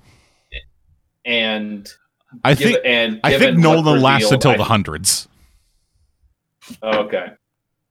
I get the impression there's going to be some complications with him as a character that play out in the future. Well, yeah, again, to do, I guess, Kirkman's credit, I think that because I know you jumped ahead to the end of this issue where he leaves him all fucking bloody and almost dead and flies off into space with that single tear rolling down his eye. But it's not even a single tear. Animated. Yeah, he's crying, but it's just about everything that happens in there is Mark's like, I've been raised to be human and love Earth. I can't just turn that off and say fuck Earth. Right. Whereas the dad's like, why not? Son, you will outlive everything on this planet by hundreds of thousands of years. Yeah. There was no reason for you to care about anything. Yeah, he calls he said, he actually says, your mom was like a pet to me. Yeah, that was brutal when he said that. I thought that was particularly mean. And then I also thought, but I do understand the argument, and I think it's been done in other things before. I don't know if this is the first time it's been said, but the whole thing about you're going to see everybody around you die and you're going to live on. You know what I mean? Like that part is tough. I'm not going to say I understand it and how cruel he's going to be with that, but it is a fact. You know what I mean? Like he's telling him, this is... but the fact that he just looks down on these people like peons, and essentially, you know what I mean? Like it's kind of fucked up, that part of it. But I just love how they address the fact that he fucks off after this, but they bring him up, absolutely, but he totally shifts gears after that. Sure, because I because didn't mention it yet, and this comes out later. Right. The reveal that a Viltrumite abandons their post and is not killed is apparently such a rare thing that it basically is impossible to imagine. Yeah, as well as a Viltrumite with no allegiance to the Empire at all. Yeah. Yeah. So the coalition's like, oh fuck, we might actually have a chance. Oh, son of a bitch. And again, that's the cool thing about all this, because you attribute him to this race, and you hear these stories about them and all that. But even at the end of these 24 issues, we don't really have any other point of reference to this other than what you've heard from other people, in this book about the Viltrumites. You don't have anybody else to compare them to other than these two characters at this point. And right up until the end. So different, right? But Mark's so different than because Mark's just a guy. Mark is human. Mark is the Superman. Yeah, it's raised on Earth. Yeah, but that's what I mean. Again, that's Mark is the same as what Superman actually is, despite what Zack Snyder says. That Mark, despite having the power of a god, that Clark Kent is just as important to who Superman is as a character as the Kryptonian Kal-El is, no matter what Snyder fans say. Yeah, I'm sorry if I'm sounding salty on Snyder again, Nico. It's just that I got boomered. I got boomered about it earlier I heard this week. Oh wow! I mean, the fact that somebody's still saying that. I made the mistake of saying on Facebook that I if there's going to be a Justice League universe, I want a Justice League universe where Superman cares about people and is a hopeful force for good. And everyone's like, okay, boomer. Yeah, it's oh, you fucking old fogey. What, you don't want your heroes being fucking dark and depressing and full of fucking angst and shit? Fuck you, dude. But anyway, yeah, so actually just talking about this issue, last thing, him crying as Omni-Man crying as he flees the planet, it kind of paints his entire speech in a whole new light for me, because just looking at that final panel and what actually happened in there, it seemed, to me at least, it seemed like everything he was saying was less about him trying to convince his son and more him trying to convince himself, because his time on Earth had fully affected him. Everyone left in the fallout of this fucking fully believes that, while yes, he was a piece of shit, he wasn't not affected by it. And so him just screaming, screaming at him. Because if he wasn't affected, he would have just caved Mark's skull in. That's the thing. Yeah. He makes the choice that if he was true, if everything about Omni-Man was a lie, then he would have just caved Mark's skull in, no questions asked. But that's not what happened. So, well, that's why I was interested to hear what Birdie thought about all that, because again, me and Deadman do know what's to come down the road. But yeah, that's interesting that you also felt again, shut the fuck up. But yeah, no, I know, Yeah, but there is also a conversation that Art has with Mark about how he feels that like some of the things he was saying were probably misguided in that conversation, because again, jumping ahead, the audio gets leaked to the world after this. Okay, so did they explain who did that? Because I don't think they explain it in this book. They have not. That. Yeah. Anyway, issue 13. Odd. That seems like an odd oversight to just ignore. Yeah. But anyway, issue 13. We learned the most important thing. William plays bass. That's a bass player. Is William an important character long term? Yes and no. He has moments, but I wouldn't say he's like... He's Mark's friend. Yes. Really? Because he's kind of a douche. Yep, they bring that up. But anyway, that's just a thing that how often do you see a comic book character who plays bass? Okay, fair enough. I'm a bassist. Ever since I got a bass myself, I started taking bass a lot more seriously. Well, I mean, Dead, can't you be a fan of a bassist who's not a douche? I am. Okay. He also is... Yeah, never mind. He's acting away maybe now. It's pronounced William. Yeah. Bitch.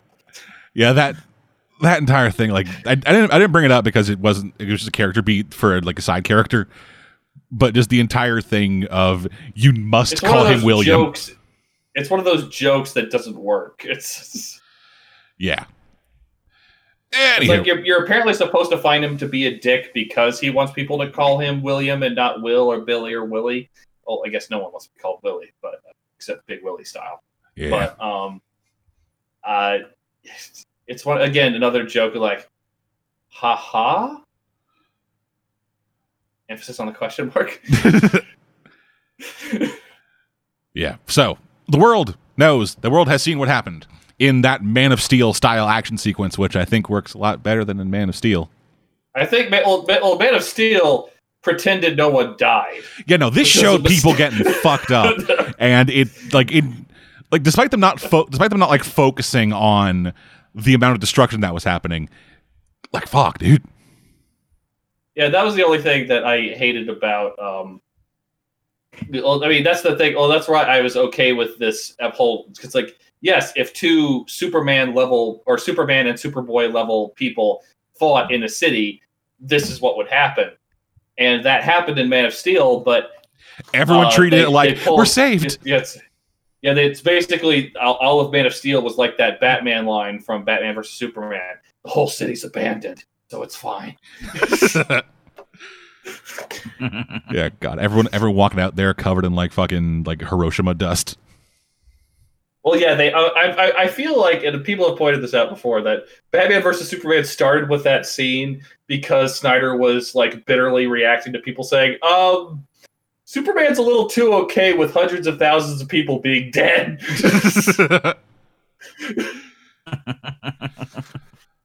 Yeah, so issue 13.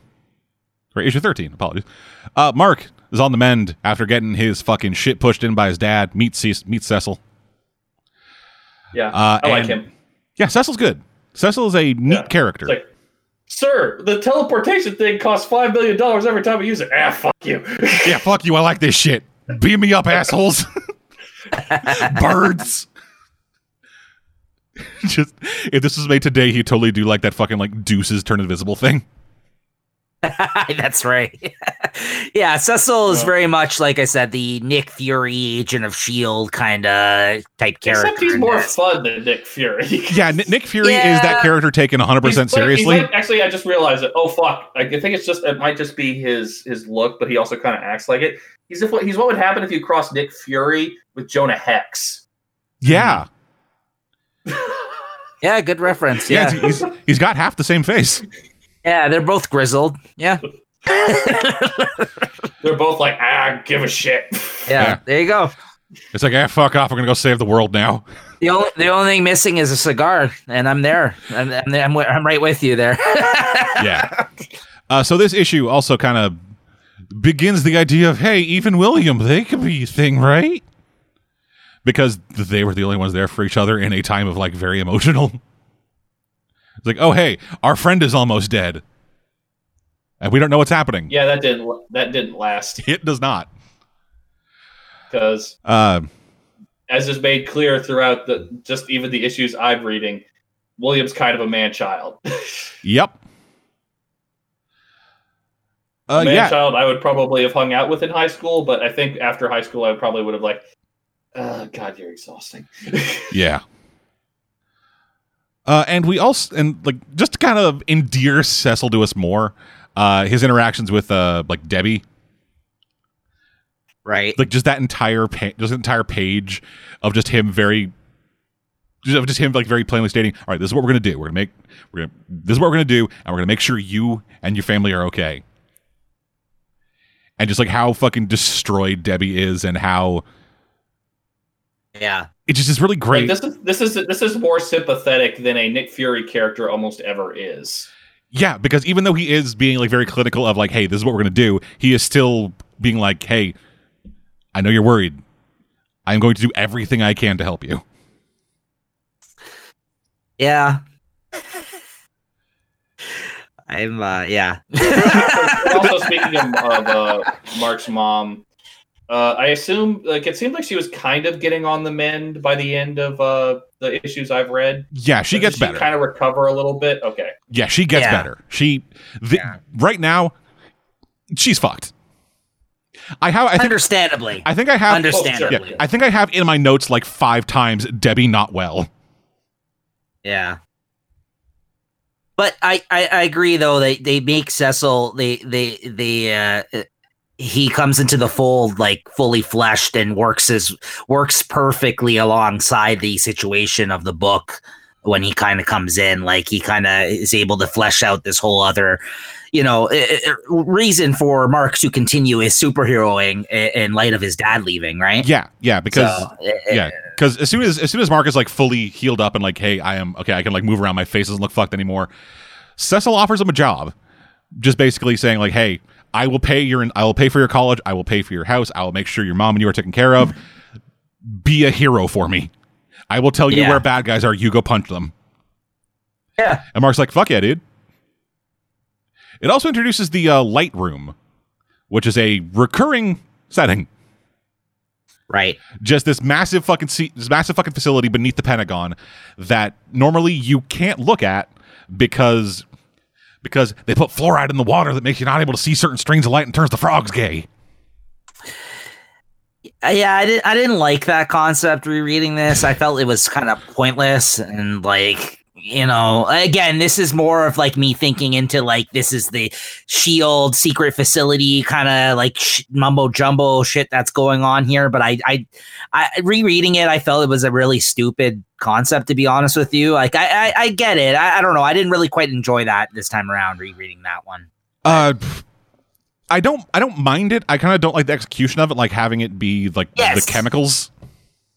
Yeah, I think it's more the execution that bothers me. The explanation. It's just a bit too, like, I test the pH in my water every day, and it's been going up by like 0.7. I think the fucking government's trying to turn my fucking balls into goddamn tadpoles.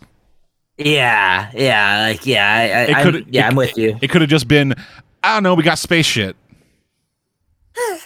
Right. Anyway, Alan shows up. He's finally here. Yay. Yeah. And this is where he learns Viltrumite and what the fuck's happening with all that. And just him and Mark just sitting fucking crisscross applesauce on the fucking moon. Just these two just fucking beef slabs. Just sitting on the moon thinking at each other while just hanging out. Yeah. Oh, I love it. Did we comment on the joke last time of that where Alan was like, you think of a better way of talking in space? No, we didn't mention that. Yes. It's like, wait, why can he? Yeah, like, because no one can breathe in space. Like, that is the thing that they keep hard and true. space doesn't have air, so you can't exactly talk in it. But like Viltrumites can hold their breath for like up to like 2 weeks. Yeah. And so they get up there, they speak telepathically, and Mark is like, wait, why can I hear you in my head? To which Alan just responds, can you think of a better way to talk in space? I love Alan. Yeah. He is great. Then we move on to issue 14. And issue 14, this is probably going to be the dumbest I sound this entire recording. All right. Is Debbie Asian? Okay. So I said I wasn't going to make reference to the cartoon, try to keep it separate. In the cartoon, and I didn't actually know this, honestly, and that's what I wanted to ask you. They make reference to this fact right away that they're Asian, Mark, and I didn't know that. Yeah, like, I didn't know that his human heritage is Asian. Yes, yeah, yes. I don't think they ever mention it. Yeah. I didn't know that. Like, so in the cartoon, they made it very, like, they said it right away. Yeah. So then I don't have a problem with that. I'm just saying, it's not a problem. I'm not convinced that when Kirkman and Otley were working on this, that they knew. Yeah, I don't either. Like, that's what I'm trying to say. Debbie Grayson, nothing about her screams Asian. Like, they didn't do anything that made her, any fact that she might have been Asian, like, in the forefront. Like, that wasn't important. That was important to a character. She was just Mark's mom, whether she was Asian or not. Whatever. There's nothing distinct about her characterization. It's like what race are you? Yes. Yeah, but then within the show, a deal is being made, not like a big deal about like marketing or whatever, but like having with people who care about this kind of thing. A deal is being made about the fact that both Mark and Debbie are being voiced by Korean actors, with Mark being voiced by Steven Yeun and his mom, Debbie, being voiced by Sandra Oh. Right. So I didn't want to. It was something I was going to ask you as being a reader of this, and I didn't want it to come off sounding bad, but I never thought that was mentioned in the comic, and then I was just like, and then when I saw the cartoon, I was like, is that the case, or is that something that they are now changing about it moving forward? Which I'm fine with either way. Yeah, like whatever. But it was just never mentioned, I felt, in the comic, so that's why I was like, oh, maybe, I don't know, like it just left me confused. Yeah, it's never really brought up, and they don't do anything to make it to make her like super obviously Asian. So I think it's just kind of we want to be more inclusive. We got 2 Koreans, let's just make them Asian. I mean, that's fine. I just don't think, like, to what Bertie said, I don't think it was ever something they thought of. And if they did for the comic, they just never mentioned it, if that's what they were going for. Yeah, like, that's actually kind of the thing I really like about Invincible, kind of like just going through it and like kind of like learning about it again. This series is it's very broad in terms of its cast. It has like a cast that like ranges from like they have fucking gay characters, Asian characters, black characters, Latino. Like, they have a wide breadth of characters, so it's not just white folks. But they never really bring attention to it. It just is. Well, that's what I mean, and that's fine. Like, that's a good thing, right? Like, that's honestly the ideal. Getting to a point where just like getting to a point where it is so like ordinary to just see representation for like people of color and like other minority groups within North America, and just have them being totally normal. Yeah. Well, I'm glad you said that, just because I wasn't sure. Like, when rereading it now, having watched the cartoon, I was like, oh, I didn't know that was a thing. I didn't. Yeah. Yeah. And something else I appreciate that I learned recently from like doing kind of like my reading on this stuff, they gender swapped a couple characters while still maintaining their dumb pun names. Right. Yeah, like Shrinking Ray in the show is female, but in the comic he's male, but he's still called Shrinking Ray. Mm-hmm. It's just, instead of being R-A-Y, it's R-A-E. Which is fucking neat. I enjoy that. I like it when they keep the dumb jokes from the comics, even when the changes they make to it are for the purposes of inclusion. Mm-hmm. It's great. Right, and Rachel's the girl that he starts dating, right? Amber, sorry. I don't know where Rachel came from. Thank you for making my point for me. Yeah, because yeah. I think Rachel came from me saying Ray like 4 times in a row. Yeah, I think so. I don't know what happened there. I don't know where I got Rachel, but yeah, Amber in the show is a black woman. Yeah, as well. Like, which is fine. That makes no difference because nothing not about at all. Amber's character, as useless as she is, part of the story is. No, I hear you. Says she has to be a white girl. I was just saying that because again, it doesn't matter. I mean, in the grand scheme of things. There is one scene that happens that can only happen because she's white. Are we at the point where we can talk about Amber, or do we need to go a little further? We need to keep going. Like she hasn't been a thing. Like she showed up and they kissed. I don't think she's had like a line of dialogue really. Yeah, no, she hasn't. Well, it's a long time before she says anything. Yeah. Which is part of Anywho, like, are you important? Issue 14. After a Frank Cho cover coming out of the fucking nowhere. In RKO. Yeah. The Flaxons are back, baby. And this time, they're harder to deal with because, as will become apparent throughout the rest of the fucking book, every time they come back stronger. Right. This time around, they fucking got wristwatches that make them not age. But then Rex blows one up by accident, I'm assuming, because that motherfucker can't do anything on purpose. Except cheat. My thoughts exactly. That was an funny accident. Because like they set up his origin story that he should be like at least semi-competent superhero, but nothing about the way he acts in the main story seems like he should be capable of anything other than the fact that he's physically capable. Yeah, because like apparently tactics or tact were not included in his training regimen. They put explosives in his arm. You can't exactly be subtle with that.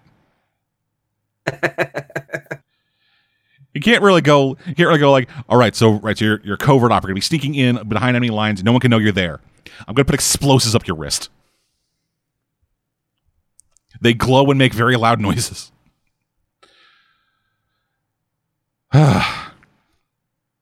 Anywho, after that, the Immortal shows up to be a cunt. Okay. Yep. Yep. I just wasn't expecting that you to say that. Sorry. I need to be here. Because if not, you shits are going to get nothing done.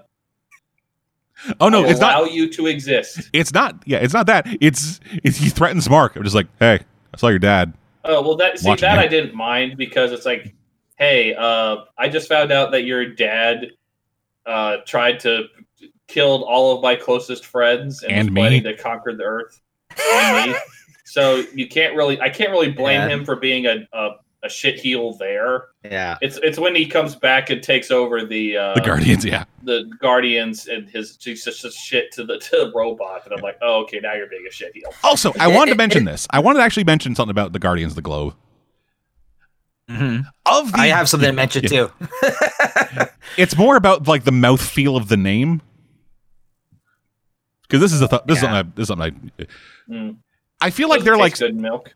No, they're like second place in terms of Guardians of the names. Because like Guardians of the Galaxy, that just fucking flows. Sure. Guardians of the Globe, it has like really like hard stop going from the G to the L in globe. So it just kind of like feels weird. And then Guardians of the Universe, I keep saying Guardians of the Galaxy because they're basically synonyms. I know one is bigger, but they're basically synonyms in the grand scheme of things. And we might say grand scheme. They're basically synonyms for comic book purposes. Right. And Galaxy just rolls off way better than Guardians of the Universe. Yeah, I would agree. I was going to say that... These are the things I think of. Welcome to 60 Minutes. I was going to say that looking over this issue, the art here is Bulletproof. It looks like he's rocking the Invincible suit reject suit. Yeah, is he? Is it just me, or is he actually rocking that? Bro, he was rocking that he was rocking that when he was a background character. I didn't realize, because that's exactly the same, at least color scheme of the suit that Invincible turned down originally, where he's like, I want something more epic or whatever. He said more memorable. Not a big fan of the yellow and orange. Yeah. But no, straight up, like in issue 9, we see Bulletproof in the background, and he is wearing that exact suit. Okay, because that's what. Just looking at it right now, I'm like, I swear that's the suit that Mark was like, not really my thing. Yeah. So this is the issue where the tape got leaked to the media, and this is kind of the beginnings of things between Art and Debbie, assuming that goes anywhere. It has been a while since I've read it. I don't fully remember.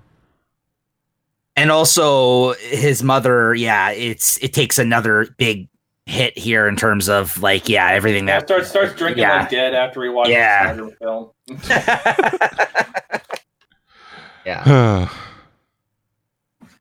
Or no, like Dead's reaction when I keep explaining something that's going to happen in Titan is like, no, fuck it, Birdie, I can't. Yeah, fuck it.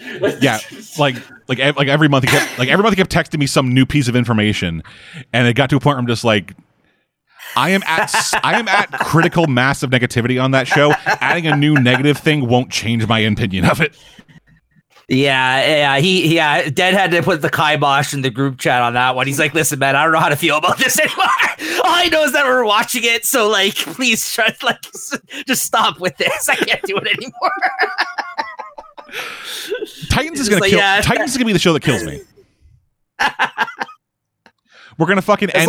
We're gonna end season 3. They're gonna hear a gunshot, and the film never gets uploaded. You know what's gonna do us in? This season's not even gonna have that one episode that we can either laugh at or say that was good. You know? Yeah, it'll have nothing. It's gonna have that one episode. Yeah. Because that was the only saving grace of the last 2 seasons was that we had that fucking super odd episode where we either learned to laugh at it or there was something just interesting enough going on. Yeah, what we've learned is that the good episode of Titans is the one that has nothing to do with the Titans. Yeah, and right. I don't see anything in the episode list yet that suggests there's going to be an episode that has nothing to do with the Titans. Like, oh fuck. Yeah. So unless every episode is the Bat-Tusi, that show's going to be a fucking nightmare. Coming soon, guys. Yeah, but as soon as it's available in Canada. There you go. Anyway.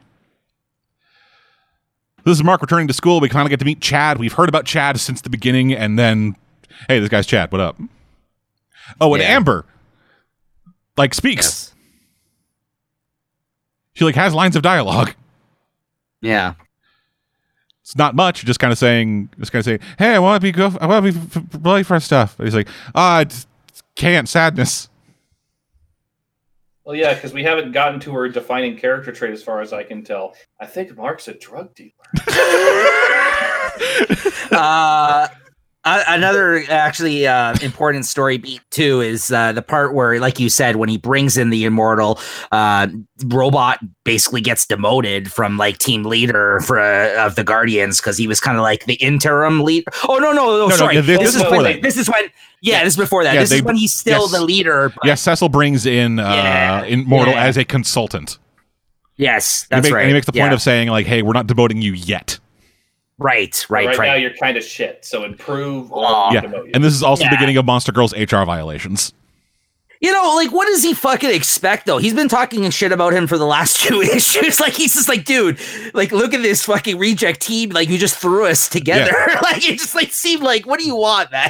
Yeah, it's like you gave Robot the job, told him to recruit a team the next day, and then he had 1 day of tryouts against fucking robots.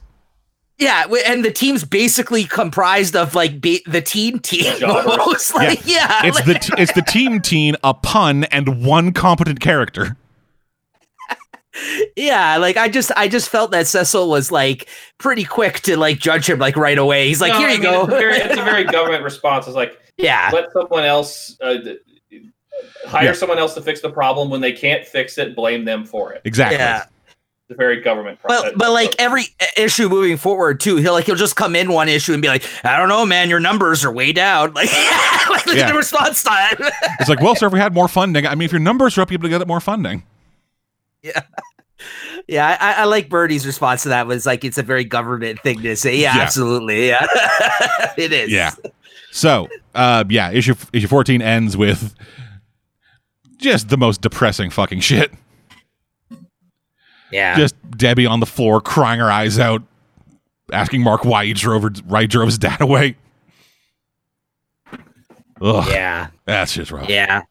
Moving to Yeah. issue She does 15. apologize for that Yeah. moment. In this issue. Moving to issue 15. HR violations. This little girl who is actually 29 keeps making moves on the guy on Bulletproof. She looks like she's 12.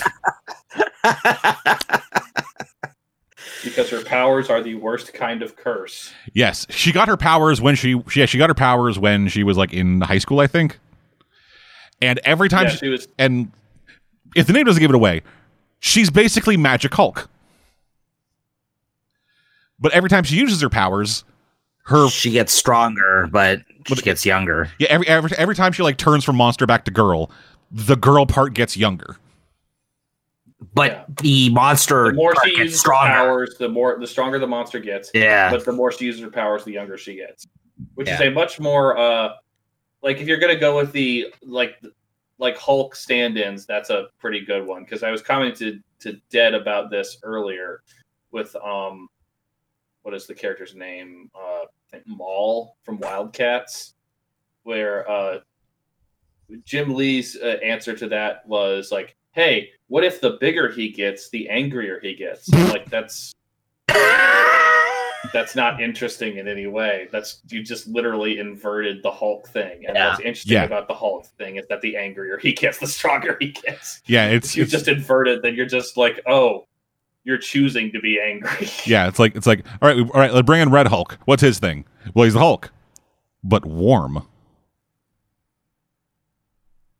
Just so many Hulk things are just what if the Hulk, but also Right. Yeah. with this there actually is a full on like yes the situation is very obviously Hulk, but it is also in a completely different kind of curse. Yeah. Yeah. I like Monster Girl. Probably worse. Yeah, very worse. actually. Because Yeah. eventually that means she's eventually going to just descend into a fetus. Yeah, If she keeps using her powers. yeah, just a little baby, no teeth, trying to flip someone the bird, but kid doesn't have the muscle control to do it. Mm-hmm. But yeah, so Robot says, yeah, I'll fucking try something. Debbie and Mark get on some decent footing. Like, trying to get back to the thing of normalcy. Amber realizes he has a beeper and thus begins the fucking drug dealer rabbit hole. Right. And Mark goes to Atlantis to marry a fish. And consummate with the fish. Yeah, to fuck a fish. Yeah, and Cecil's like, don't worry, we'll get you out of this before you even get there. And Mark calls him and it's like, what? You're still fucking there? No, Why? but he's like, It's when happening in this 6 happened? hours. Yeah, yeah. He's like, today. Oh shit. Yeah, fuck me. I thought I had like a week. He's like, don't worry, kid. I'll get this worked out in a week or two. What? It's happening Today? Yeah, son of a bitch. Yeah, that part was funny. Yeah. And not only that, he has to have sex in front of like all of their people. Yeah, in front of the entire civilization of Atlantis. Like, talk about pressure, man. Like, Yeah. just And, like, which is why I love his responses. Hey, dude, you like her? Yeah. Hey, Fuck fish. me. Yeah. Hey, fish boy. You go do it. Yeah. then Again, he pulls the classic. Sorry, go ahead. following the tried and true strategy of the universe of just yeet it. He just grabs this fucking fish dude who actually loves the queen, and then just fucking baseball chucks him into the monster they're fighting. Well, yeah, that's what I was gonna make reference to too. He pulls the classic, like, hey, you come around and act like a bad guy, and I'm gonna beat you up, and then I'm gonna impress this guy. I mean, like, Mark's kayfabe is very good. Yeah. By all indications. Yeah, Mark But knows instead- how to fucking put someone over. yeah. Yeah. And also, while all this is happening, Debbie makes a friend. Fucking finally, something goddamn good happens to this woman's life. Yeah, Super Patriot's wife, right? Yep, Claire. I think. Claire Bono. Yeah. Yeah. Yeah, and I don't know, man, just like having it's like it's almost cathartic just seeing characters being able to talk about shit. Yeah. Like same kind of thing happened in fucking ReZero this year. And this was just great. I like Debbie. I want good things for Debbie. Yeah, sure. Yeah. No, she's a good character. Yep. And then flying so gay. Yeah. Yeah, but then we move on to the Image Summer Special. This was a comic book that Image put out in between issues 15 and 16, which was just, hey, Todd McFarlane still works here. So he drew a terrible looking cover. Work being a relative term. We signed Todd McFarlane's paychecks. Yeah, Mark Silvestri, Todd McFarlane, and Eric Larson contributed to a cover with Invincible. You got Witchblade, Spawn, and Savage Dragon. All right, so I'm trying to think. So of the original Image creators, I guess the only two that work anymore, is it just Eric Larson and Jim Lee? Regularly, Eric Larson has surpassed them all. Eric Larson still puts out a book that's like just surpassed he's going to almost hit 300. Just like McFarlane has no interest in doing stuff. Jim Lee's largely fallen into like a publisher behind the scenes role. Right, and Vanity Prod, like, hey, we're gonna launch this series, so Jim Lee's gonna draw the first 5 issues and then fuck off. Yeah, you know what I mean? Like, so, like, yeah. But I would say the out of all the Image guys, the only regular working artist that's still pumping out the issues is Eric Larson, though. So good on him, I guess, in that sense. But yeah. But yeah, so this issue is just. Like the issue itself was like a bigger than normal issue with 4 mini stories in it from each of those creators about their characters. Introduced the villain Furnace. Yeah. And then it's just Mark being sad. It's the entire issue. Yeah. They sum up some of the events that kind of went on too, but not really. Yeah. Kind of just more like, yeah. Yeah, they do like Kill Bill style flashbacks of just like loud music over like red tinted shit. Anyway, issue 16, we get introduced to Angstrom Levy. Yes. I assume this character is going to be important later. Yes. Possibly. Possibly. Yeah. No comment. Yeah, that's fine. So that's a yes. Yes. Yeah. Yeah, so Angstrom Levy, he's a dimension hopper. He hops over to another dimension where Invincible straight up just went with his dad and was like, yeah, we're fucking taking over. And he gets pulled out of the dimension by his counterpart in the main dimension. The only one of his counterparts that actually has the power to dimension hop. Yeah, okay, quick question. That bit confused me because the way they jumped into multiverse, I was like, okay, is this multiverse thing where like Mark went with his dad, is that going to become important? Not really, as far as I can tell, at least not yet. But I will say nothing. Time travel, Birdie. Travel, Birdie. No. Okay. I will say nothing. All right. At least that's important at some point. Yeah. So, meanwhile, on the real Earth, there's a fucking alien invasion. This time it's not Flaxens. This time it's actually a threat. As shit's just fucking popping off, everything's going goddamn horrible, and then for some reason they retreat. Yeah. And it's at this point that that Cecil decides, yeah, this new team's not working out. Right. Yeah, eventually firing Robot, giving Immortal back control of the team, but giving Robot the option to stay. In which, after 3 panels of the same art, Robot says yes.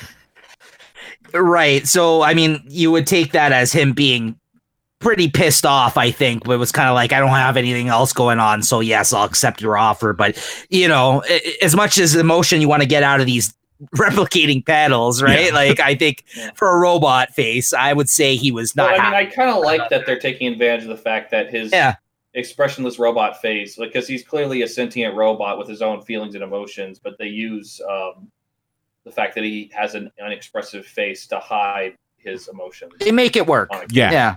It just feels... because clearly he has emotions. Like, again, from the what was the line from the recruiting drive from a few issues back? It's like, some of you completely wasted my time, and I hate that you exist. You know who you are. Yeah. No, I know that was like cruel, and he kind of just like, okay, carry on. Like, he kind of just throws it out there. Yeah, like, all right. Yeah, like I think like with this thing, the panels like the repeating panels work for me because I can just like see a progress bar filling up in between each panel. And also just like running emotion.exe. I will say again, without spoiling stuff, that Robot is one of the more complex characters as Robot the lasts. story goes. Yes, I think so. I'm Like, getting the impression they're going to do a lot with him because Kirkman seems to like him as a character, so that's fine. Yeah. I like him.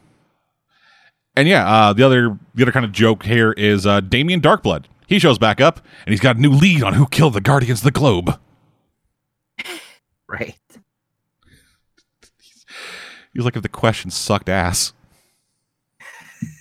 So, like that new question book you were reading? Yeah. The one where question was part of the Trinity of Sin. Hey guys, I figured out who murdered the. Yeah, we all know already. Yeah, we know. It was on the news. Oh, well, okay then. I guess I'll just show myself out then. Yeah, and yeah, so getting on from there, kind of in a break from traditional superhero stuff, they show cleanup. They show like actual fallout from the fucking invasion. Yeah, and not in the typical like damage control way of like, oh, this is a joke about the fact that we never talk about cleanup.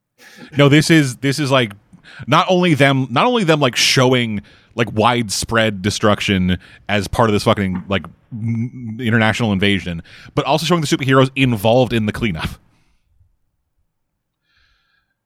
Because like as this shit is like as like William, like Eve and Mark are like talking about a relationship with William because that's still happening.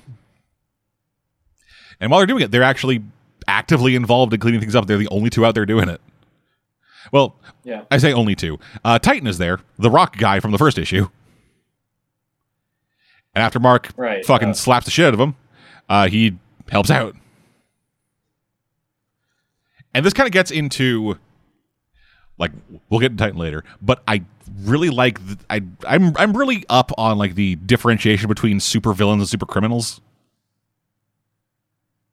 Mm-hmm. Yeah, like there are criminals who have superpowers that work as criminals versus like the actual like wanting to be evil ones. Yeah, like Titan is just, I'm just trying to get mine. Like, yeah, this shit's fucked. I'll help out any way I can. Yeah, I think he says in a later issue, like, there is literally no money in being a superhero, so why the fuck would I do that? Yeah, we'll get there. And then finally, after not being in the issue for most of it, Angstrom Levy shows back up with his other universe self, as well as hundreds of others. Because he's got plans happening. Moon Knight issue 17, Reconstruction is still happening. This is like 2 months after the invasion. Yeah. And they're still rebuilding shit. It's still fucking going. And then there's even the reference, I don't know if it's in this issue, about school now being delayed as a result, and they have to go to school in the summer. Yeah. Is that in this issue? Yeah, I believe that's which I thought that was a really interesting touch, because when he actually eventually gets back to school by the end of this, like, it's like they're just watching videos, you know, because there's only like, you know, a few weeks left technically, but it's in June, you know what I mean? Yeah. Yeah. The exact line is, whoever heard of school in July? Stupid aliens. Yeah, that's what it was. Yeah. I like that. I thought it was an interesting choice that he decided to do that, like you said, and make it effective. Like, this actually took a toll on these people's lives. What happened? Yeah, and they're still trying to put in the work of like making Amber and Mark feel like a real relationship and not just a stopgap before Eve. Yeah, and this, okay, I guess this is the point where I can talk about it. Like, they do enough with Amber that she's not just a roadblock, but I still don't think Kirkman really knows what to do with her. Yeah. Once they get to the one thing which is in this list of issues that they do with, that they think is important to do with her, after that she's just kind of there. Yeah, a little bit. It'd be like if instead of like marrying her and having like an ongoing relationship with her where their respective lives conflict and sometimes irk each other. Like the moment Mary Jane found out Peter was Spider-Man, it's like, oh, okay. Yeah. I was like, oh, you're Spider-Man. Cool. So, you want tacos? Coffee? What is she, Deadpool now? No, that's chimichangas. Actually, if with Deadpool, it'd be pancakes. Because Deadpool, as has been established in canon, doesn't actually like chimichangas. He just like the way they sound.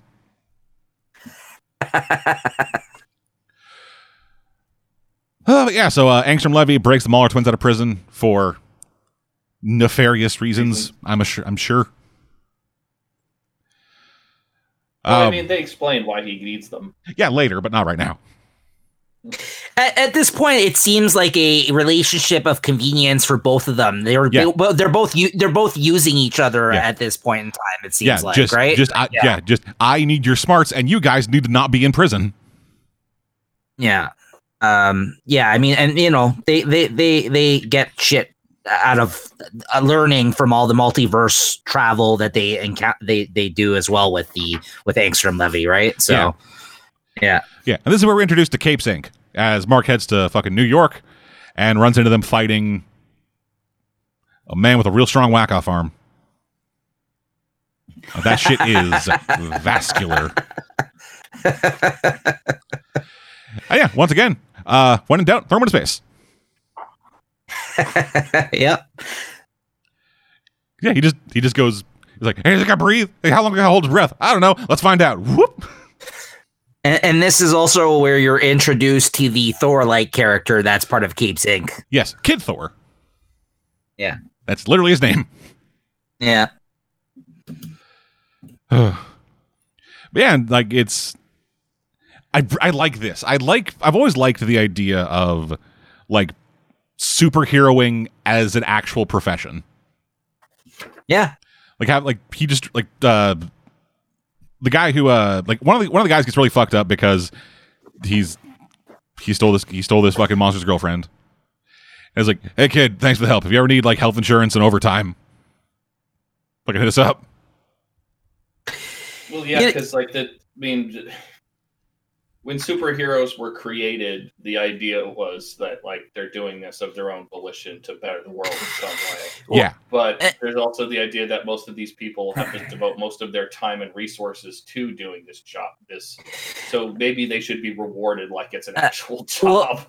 Right. But what I like about this too is that it really drives home the fact that, and this continues on throughout the book, Mark continues to have all these great opportunities thrown at him, like being part of the Guardians of the Globe, maybe going and working for Capes, like doing this kind of stuff. But yet he kind of just does his own thing, and he does the superheroing because he wants to, and he wants to help people, and he's still going to go to school, and he's still going to like live you know what I mean?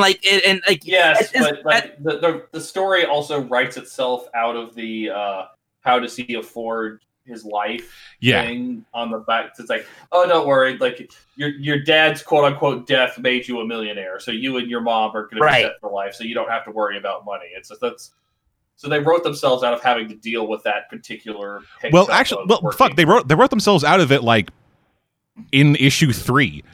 Because like that, when Mark quits his job in like issue 3 or something, like he works at like a burger mart or whatever, quits his job. Right, his dad says, "Oh, I make a decent amount of money. You don't really need to work that job." Yeah. You devote more. You still got to go to school and stuff. You can devote more time to superheroing now. At least they bother to explain that. Yeah. You know what I mean? It isn't just yes, I'm wealthy because business. Right, like I get it. That is sort of a cop out, but at least they're actually drawing attention to it. Like, yes, this is why we can make up this excuse for this book. You know what I mean? Like, it's not like, this just is. Like, I like how they found ways to do that. Yeah, I mean, it's some of the like Kirkman's writing in this is both simultaneously kind of clever and also lazy occasionally. Because like there's a lot of like we've been pointing out with like the Heroes Inc. stuff, or like with the government's approach to things that feels like really well thought out, and Kirkman's way of like having a believable universe while also commenting on superhero tropes. And then there's other stuff where it's just like Kirkman didn't want to do anything different with Mark that's not the traditional superhero narrative, aside from like the specifics of it. So he just kept contriving reasons for doing the traditional superhero story, despite him doing a lot to suggest that that's not necessarily the best way to go about it. Yeah. Anyway, Mark graduates high school and yeets his cap into the sun, which is to say, England. Yeah.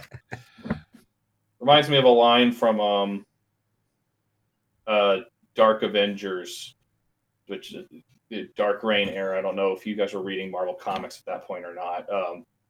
But She-Hulk is beating the shit out of the Sentry, who was on Norman Osborn's side. And she was like, no one underhands me into New Jersey like on Dart. You hear me?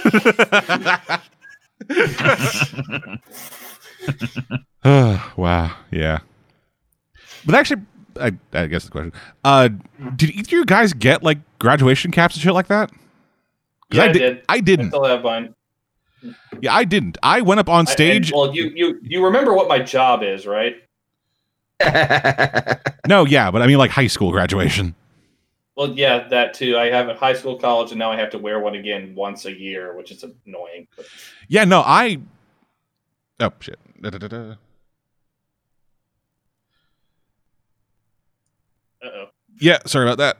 Yeah, well, like when I graduated, I don't even think I got a robe. I went up there in like fucking jean shorts and a graphic tee. You see, I would have preferred that because I had to sit in a giant stadium with 800 other people in robes that were way too warm for early summer, and I was like, "Oh, sakes, get me out of here!" Early summer in Louisiana. Yeah, that shit's swampy.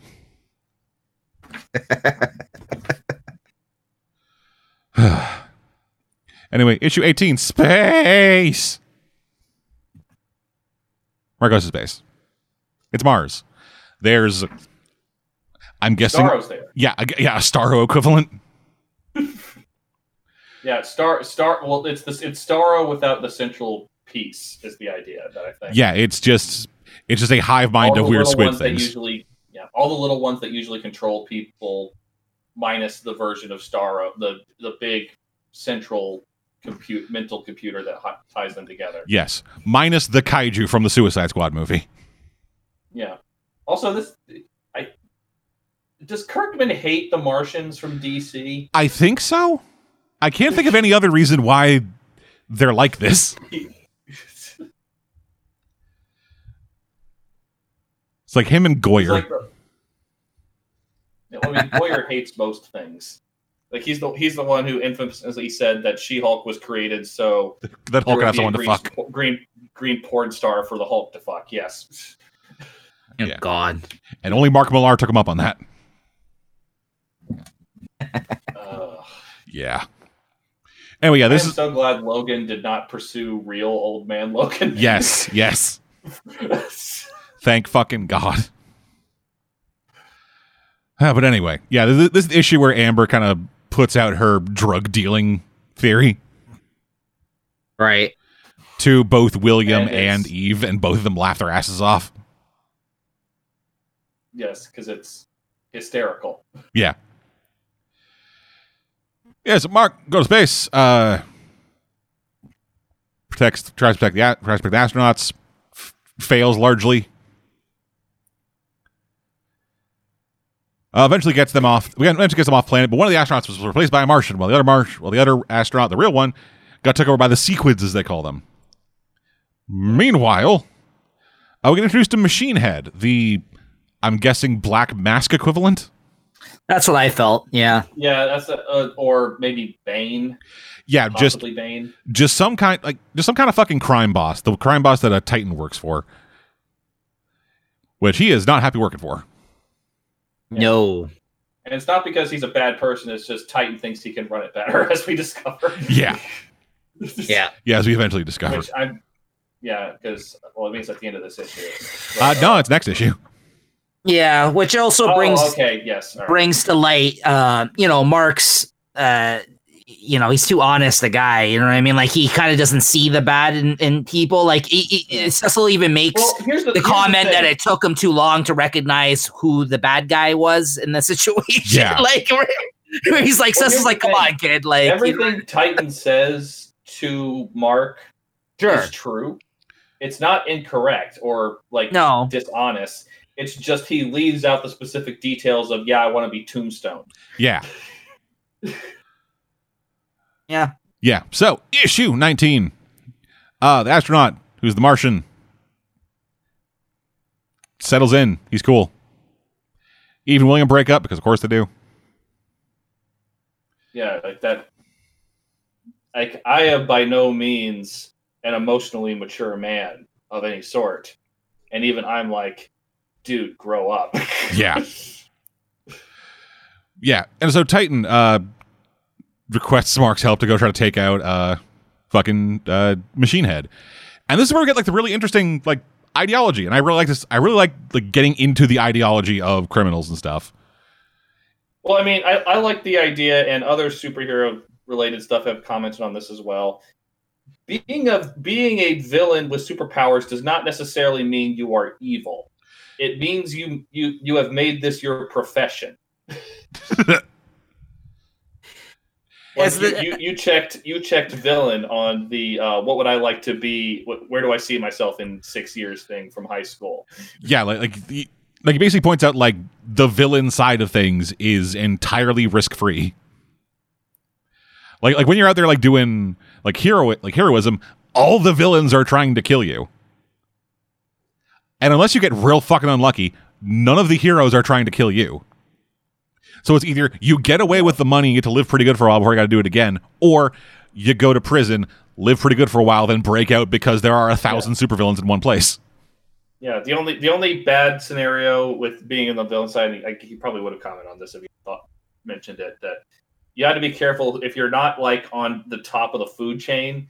You need to be careful who you work for. Yeah, in the villain, because like that's the like I imagine that among the what is that called among like the just henching people in like the DC universe, like there's often like an Indeed style list of supervillains looking for henchmen. Yeah, and all of them just keep trying to get to like, not the Joker, not the Joker, not the Joker. Yeah, just a roulette of like, all right, come on, give me someone good, give me someone good, give me someone good.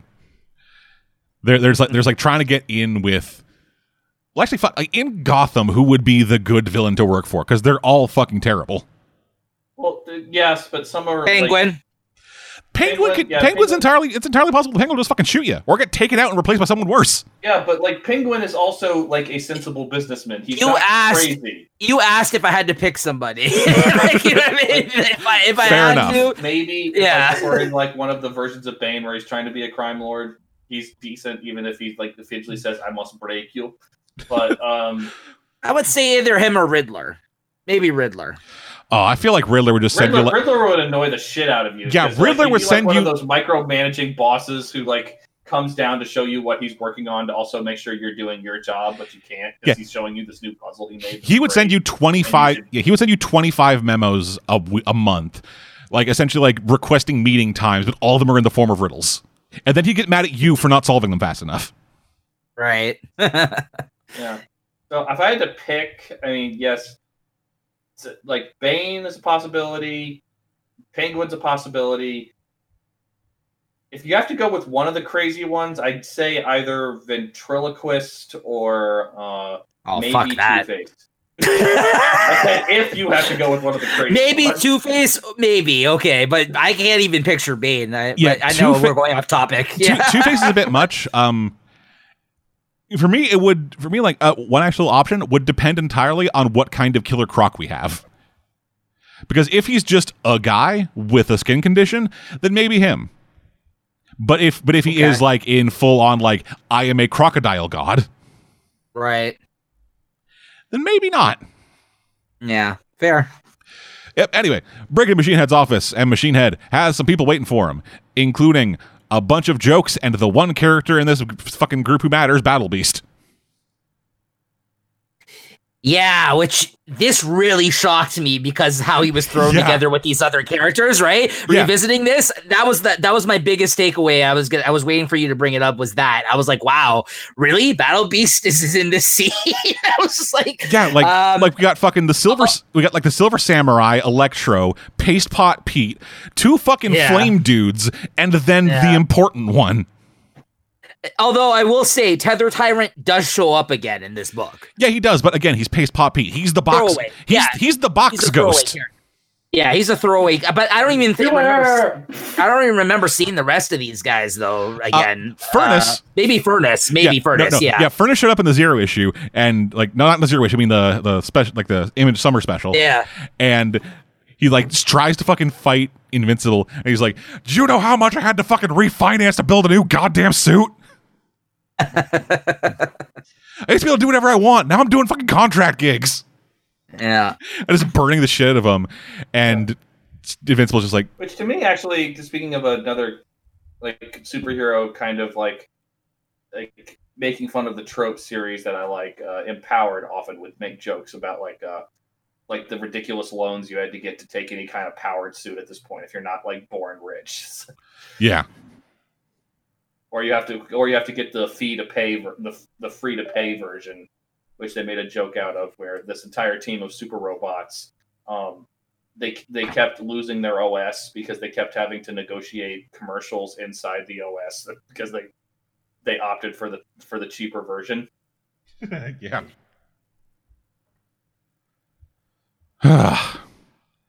Anyway, yeah, they get fucking folded, and the Guardians of the Globe show up. To Keikaku. Yep, all according to Keikaku, and the Guardians of the Globe showed up.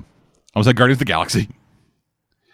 And Isotope, Machine Head's right-hand man, fucks off. Then Samson and Bulletproof both get fucking bodied, like real bad, and Battle Beast fucks off, while Machine Head hides under his desk. Just straight up hiding under his desk. Yeah, which I think, now that you say it, I think that's more in line with Black Mask than with Bane. So yeah, that would make more sense. Also worth mentioning, the Isotope character, his look and hence his name Isotope is actually the owner of Isotope Comics, which is a comic shop. If you actually look up the owner, a picture of him, James Syme, he looks exactly like this character, even his fucking weird hairstyle. Okay. Yeah. That seems like the kind of thing Kirkman would do. At least in this series. Yeah, it's just a little thing. I forgot where I came across that piece of information, but I know like you don't need to know that whatsoever. But if anybody's interested, yeah, just a little kind of him putting an actual person into the comic, I guess that he may have been friends with in a way. I thought it might have been Molecule Man.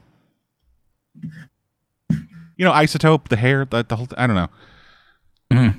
Anyway, yeah. So Eve shows up in Mark's room saying, "Hey, we need to talk," and then Titan has taken over the business. Somehow finding a suit. Yeah, somehow finding a suit that fits him. Moving on to issue 20, Eve quits. She realizes that. Well, she doesn't quit. She quits being a hero. She realizes being a superhero is the least effective use of her powers to help people. And she's like, I can turn rocks into fruit. I have much better uses for my powers. Yeah. I am basically a god. Why am I making pink blocks?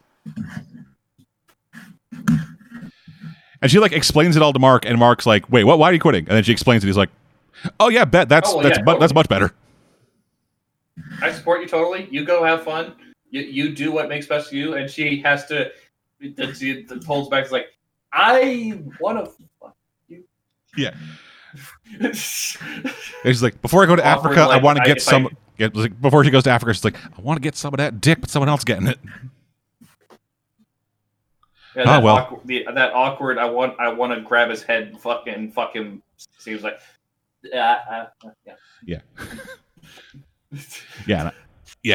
Then we cut over to Angstrom Levy and the Mahler twins. I forgot to mention this last time, but we learned what his plan was, which is, I'm going to take every copy of myself from across the multiverse and put all of their brains in my brain. Right. And everything will be fine. Yes, nothing will go wrong. Everything will be awesome. Now, excuse me, I'm going to go to Y the Last Man, where we're all having a lot of sex. Because you know what's hotter than having sex with nothing but women? Seeing 8 billion copies of yourself doing the same thing. It's like an infinite mirror effect. Yeah, or the biggest ego trip in human history. Yeah. It's like that one scene from American Psycho, but with just more of you. It would be hilarious if, like, they go to that world of nothing but women, and they all just end up fucking each other. Yeah. Or like that all of them go to the planet of only women, the dimension of only women. They're all like, Yeah. Get the fuck out of here, you ratchet ass hoes. I want to fuck myself. Yep. And then England, where where some fucking Innsmouth looking motherfucker gets the graduation cap landing on his head and he becomes the new god. Well, because the joke is, he says, all this cult stuff is stupid. You should stop listening to other people. Listen to me. And then the hat is like, we will listen to you. He's like, hey, what?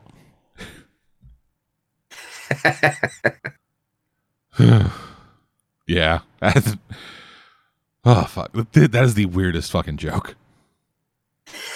I like it. I think it's weird, but yeah. Yeah, so Mark goes off to university. It's university. There's a professor who's a bit of a dick. When a student walks in who's a bit of a dick. You know, university. William, who is a bit of a dick. Yeah.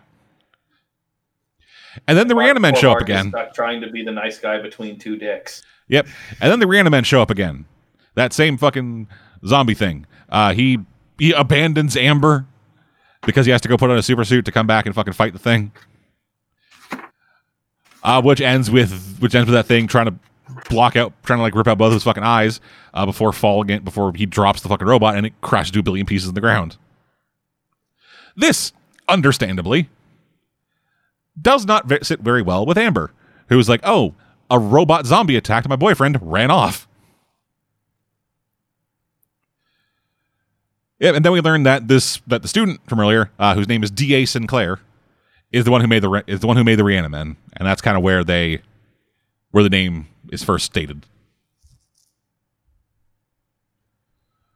Moving on, issue 21, Midnight City.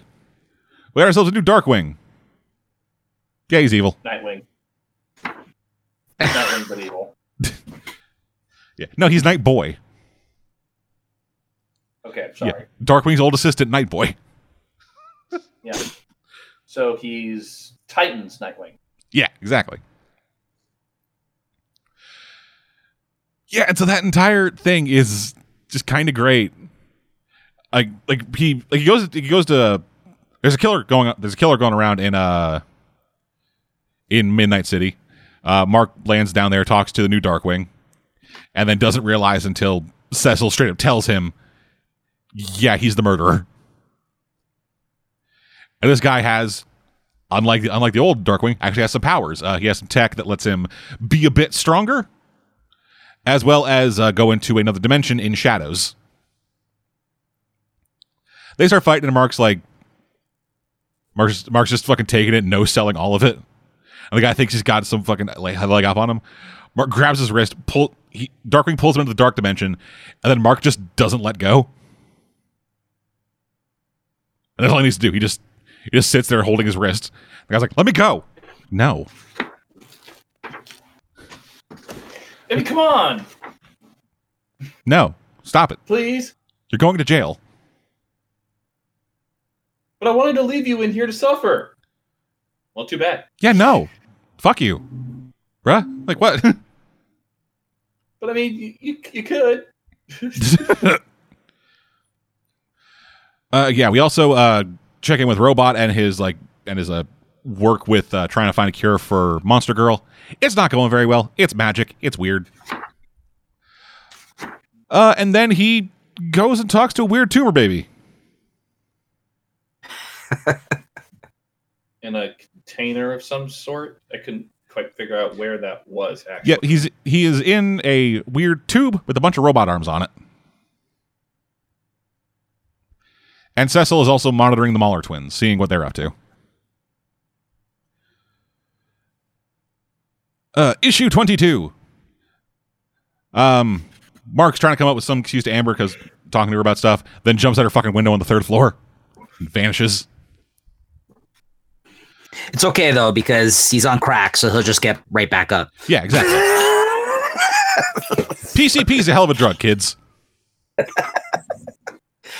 You know, being a drug dealer and all, he also gets high in his own supply. Yeah. Rick, a friend of Mark and Williams at university, is attacked at his home, knocked out, and taken somewhere. Eve, like a bizarre... Eve, like what white people think they do in Africa, flies in like a god, makes the land fertile, gives everyone water, and then fucks off. Just... I don't know, man. Yeah, it's... On the one hand, I'm happy she's doing it. On the other, it is like that asshole college girl who's like, I can fix everything for this culture. Yeah. Doesn't that make me a good person? And it's like... I'm going to go to an African village where they all live in straw huts, and then I'm going to dig them a well and give the children shoes. It's like, hey, you mean well. Fix the real problems, man. Africans can make shoes. Yeah, it's essentially one of those mindsets that's predicated on the idea that no one is responsible for the problems in Africa except Africans. Yeah. Which is a very ignores history mindset. Yeah. Anyway. I mean, to the point where, fucking Black Panther, a Marvel movie, pointed out how stupid that mindset is. Yeah. Anyway. So Angstrom Levy's plan is about to go off as that's happening. You mentioned earlier how like there's nothing like super about Amber that needs to be white. This entire scene exists because she's white. She calls over one of her friends. One of her friends is black, and starts talking about, like, hey, I think Mark's into drugs and stuff. I don't know what the fuck's going on. And then her friend's like, don't look at me. I'm just black. I don't do drugs. Yeah, but that scene also doesn't work. So it's no. Like the only part of it that works is that she finally does the two and two together thing and figures out who Mark is. Yeah, but just all of the like bad 2000s humor lead up to that just is kind of irritating. Yeah, a little bit. Yeah, so actually pieces together that Mark is invincible, gets him to admit it.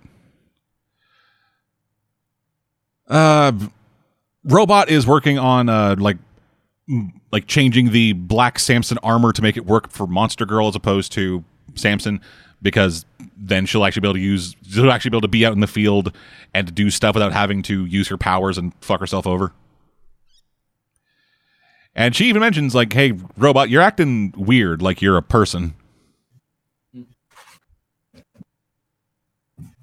Because I guess they didn't put that together. Meanwhile, the guy... This scene's very weird. I do not get the point of this. Back to Pentagon, Cecil goes and talks to the guy who's monitoring the Mahler twins. And the guy is just like acting super fucking... He's acting like super fucking weird and like evasive and shit. And it's like, oh yeah, that's me. I'm doing that. Maybe it comes up later, but for right now... That man was playing Galaga. What? No. It's Space Invaders.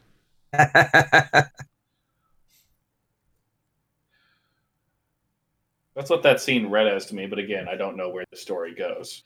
Yeah, and it could also just be a dropped plot point, because, like, maybe if you guys reread it, you'll find evidence that it does, but you suggested that it didn't really matter who leaked the report about what happened with Omni-Man and Invincible.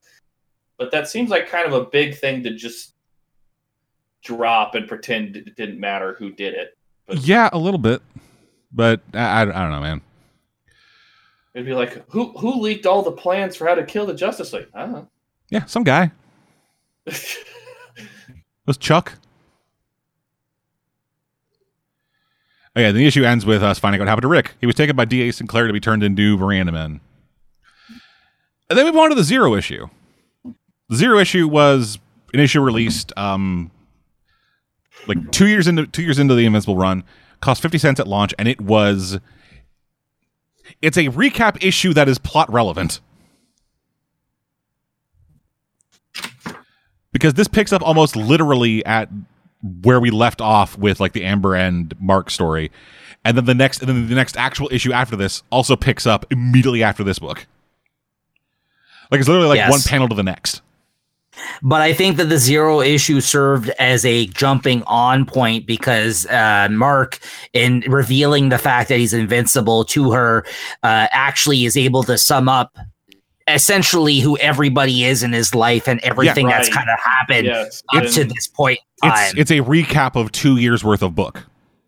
Yeah, and I think I commented as I was reading that issue to you guys. It's like, I realized I did not read this how it was intended to be read at the time. And because of that, I felt so weird, like having this whole issue recap something that I was that I was intimately familiar with because I'd read it in the last week or so.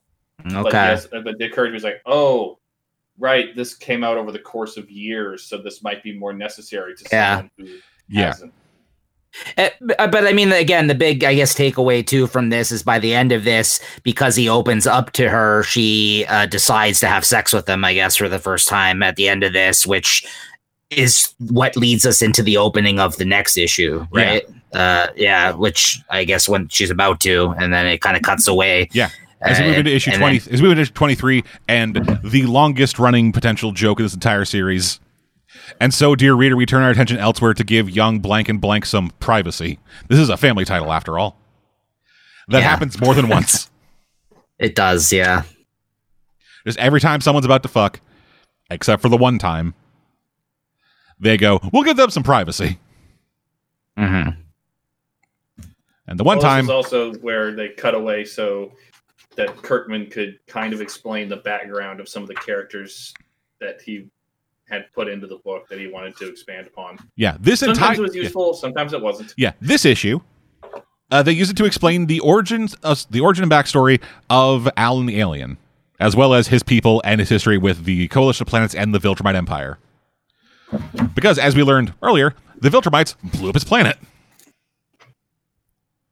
But a chunk of them managed to escape, and thus began essentially a genetic engineering project with the approval of the Coalition to make a person from their race suitable to fight the Viltrumites. Right. And then with the whole task of him going planet to planet was not only to see, because you remember how he said about that whole thing about the people that had to fight him, he wanted to make sure they were good protectors of those planets, but it was also to make sure that if there was people out there that could beat Alan in a fight, that they would like to basically try to get them to join them against the Viltrumites, because that means that they're stronger than these aliens, right? Yeah. Like that was the whole, because Alan was an exception to that rule, being one of the more superior people, like, you know, beings of these alien alien race. Yeah, he is essentially stronger than everyone except any of the Viltrumites.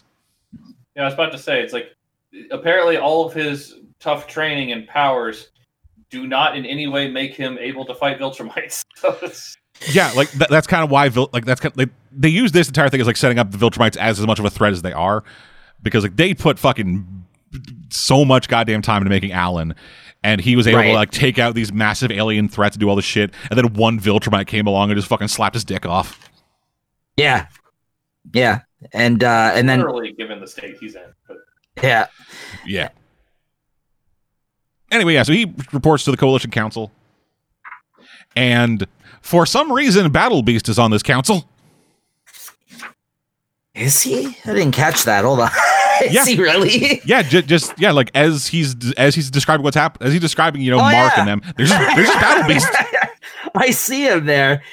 That's so strange. They must have not had plans for him past like that other scene, honestly, like that, like because at first he shows up as like a D-list villain. Yeah. And then now he's just sitting on the council, which is weird. Okay. I will fail upwards. Yeah. Basically. Yeah, so Alan, after giving her support, goes off and meets with his girlfriend. And she's like, yo, fuck me. And he's like, I can't. Laws and stuff. Oh, dead man. Although there is other people. No, yeah, I know. It's just the race. It's the exact same facial hair, the exact same armor.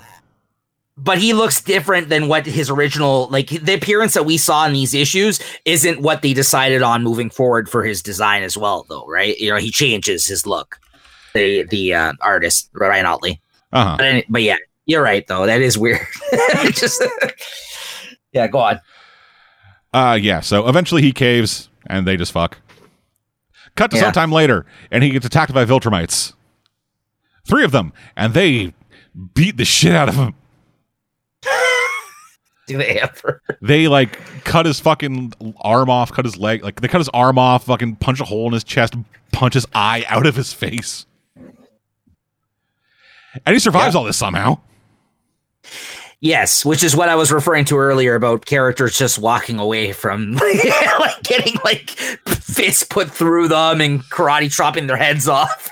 Yeah, but like we see him in like this equivalent of like the fucking healing chamber from Dragon Ball. Yeah. Yeah. Yeah, and then cut back to Mark. They have had sex. He puts on his clothes and flies away. Whee! Issue 24, the final issue we were talking about. This is kind of the culmination of what they've been building up to with Angstrom Levy. He finally has the plan going. Every one of his copies sitting in this weird, like, Matrix power generator chair. As the Mauler twins activate the machine and begin putting all the juice into his fucking cranium. Then Invincible shows up. Luckily, though, good old Angstrom had a plan of bringing in every copy of the Mauler twins he could find across the multiverse. As this turns into this fucking big old brouhaha trying to like fuck shit up, as Angstrom's like, no, you fuckers, don't kill him. Just let me goes take the helmet off, which causes a massive explosion, briquetting the fuck out of all the Mauler twins except for 3 of them. Well, 2.5. Yeah, fair. The guy is half briquette. And Angstrom, in the process, gets so fucked. He is a monster! Yeah, his brain now stretches to his shoulder blades, is outside his skull, and he's bleeding from every orifice. And now we have the reason for him to be a villain of Invincible. Well, like, yeah. Reason. Yeah. Because like that being the reason why he hates Invincible is stupid, because in the same issue, like, it just seems like a series of contrivances, actually, because like on the same issue that he decides I will destroy Invincible, he also says, wait, no, I want no blood on my hands. I just want to merge all these people into my brain. Well, yeah, because like he was like, hey, I want to do this, doesn't think about the consequences, then he fucks up and doesn't want to blame himself, so he blames Invincible. Yeah. Yeah, that's the only part. Like, but I hate that they also like apparently fucked with his memory, so he doesn't remember that he tried to stop someone from killing someone else, just so that they could justify, oh, he's going to be a murderous supervillain. That's my point. It's just that it's, in some ways it kind of works, in others it's kind of a dumb superhero contrivance. It's like when in the Super Spider-Man 2 movie, Ock starts talking to his Octo arms, and they keep telling him, gotta steal things and kill things. Of course. Makes total sense. And this is all Spider-Man's fault. Thank you, Robot Arms. You're my best friend. Hi, doggy. Kill them all. What? Yeah. Bop it. Twist it. Pull it. Yeah, and then the fifth volume of the trade paperback just has a bunch of Secret Origin stuff that will be relevant for the next issue, I think. But yeah, that's the first 24 volumes of fucking Invincible. So, Bertie, final thoughts? Because, I guess, correct me if I'm wrong, it's worth mentioning, I think you had tried reading Invincible during our time doing the show at one point, and maybe were left a little cold after reading maybe the first trade's worth of issues. I remember you saying, like, when does this get good, or something along those lines. The first 2 or 3 volumes are kind of blah. Mm-hmm. Like, a little bit, until the reveal of Omni-Man being the heel, I was kind of like, this is fine. This is there. And like once they got past that, the story, well, that's the other thing. Like even after they got past that, the story just kind of grinds to a halt again with just more setup and more just kind of one-off stuff. And because of the constant one-off stuff, and you had mentioned this earlier, Dead, that because this is just an ongoing and there's no like push for like the trade arc thing, it's kind of hard to tell how the story is paced a lot of the time, to where it just feels like it'll go stretch for nothing happening for a long time. Then, oh, well, we're doing this now. Okay. And that bugged me on occasion. I still don't think Amber serves a purpose beyond that one bit of the bit where the superhero explains his superhero origin to a normal person. Yeah, you're not wrong. I don't know. I will see if that changes in any way, but I doubt it, because I mean, I don't necessarily believe in the one true ship rule, but it seems pretty clear that the one true ship is supposed to be Eve and Mark. So yeah. Yeah, like but overall, you enjoyed reading it? Yeah, like, no, there's still you would read more? Yeah, like I will read more. I'm interested enough in these, like the character writing is strong for the most part, and I like Mark as a character a lot, and he and Eve are probably the two things pulling me forward. A couple other characters that are kind of minor. There's probably something interesting going to happen with them down the road. Like we've all pointed out, this is mostly setup, but yeah, I hope that like Kirkman stops like hitting the gas and letting it off so consistently, because it feels very start in ways. It does. Okay. It does. Yeah, and I don't mind like slow parts between storylines. It's just like the pacing is so weird with these first few volumes that I can't. Absolutely, it never builds momentum. Right, and I did mention that earlier in our conversation here on the show. That was one of the first things I said. Revisiting this, the pacing does seem very off and weird. Like he's tried, like the things he tends to focus on, and within that first arc, and trying to be unbiased towards it. Like obviously, we've talked about how much I love the series already, as Deadman as well. But I think it's one of those things that does get better as things build and as the series goes on. So yes, I'm coming from a place knowing where it goes, where I quite enjoy it. Like for me, it peaks somewhere around a character like the series Dinosaurus, which is later on in the series, which I'm just going to say that that's like peak Invincible for me at that point, like when it gets to that storyline, which is probably like 70 or 80 issues into the series. So like, and it builds up to that point. But you know, and it's just one of those things where I think it does get better as it goes, and revisiting this, I agree with you. The first maybe trade and a half's worth of this series, it is pretty basic, and it is a little bit weird with the pacing and the things that they tend to focus on, and the stuff that the storyline, you know, where it's headed, it feels like at first. But then I think that as the characters get a little bit more established and as it kind of builds and grows, it does get better from there. But I would mostly agree with you. I also felt that the start of this was sort of weak compared to what kind of follows. Yeah, I'm largely the same with Nico. I've really enjoyed like kind of coming back and like looking at this series from like, you know, a more, I guess, nuanced lens now that I'm like better at doing this. But it's neat like seeing the beginning of all this stuff, seeing where all these like interesting characters came from, and I will 100% agree, it is very rough in the beginning. Yeah. Like not just from like an artistic perspective with like Corey Walker, nothing against the guy, it's just not great. Well, it's just like, I mean, there's nothing wrong with his art. It's just that, one, I know where Ryan Ottley goes, but it's also like I've seen fan art based on like covers and images from Invincible. I'm like, this is not what I expected to see. Yeah, and like that first volume, it does feel like kind of a slog, because it's just, hey, we're gonna go like fucking breakneck pace through what you expect a teen superhero to do, and then end it with, oh, by the way, his dad's a murderer. Right.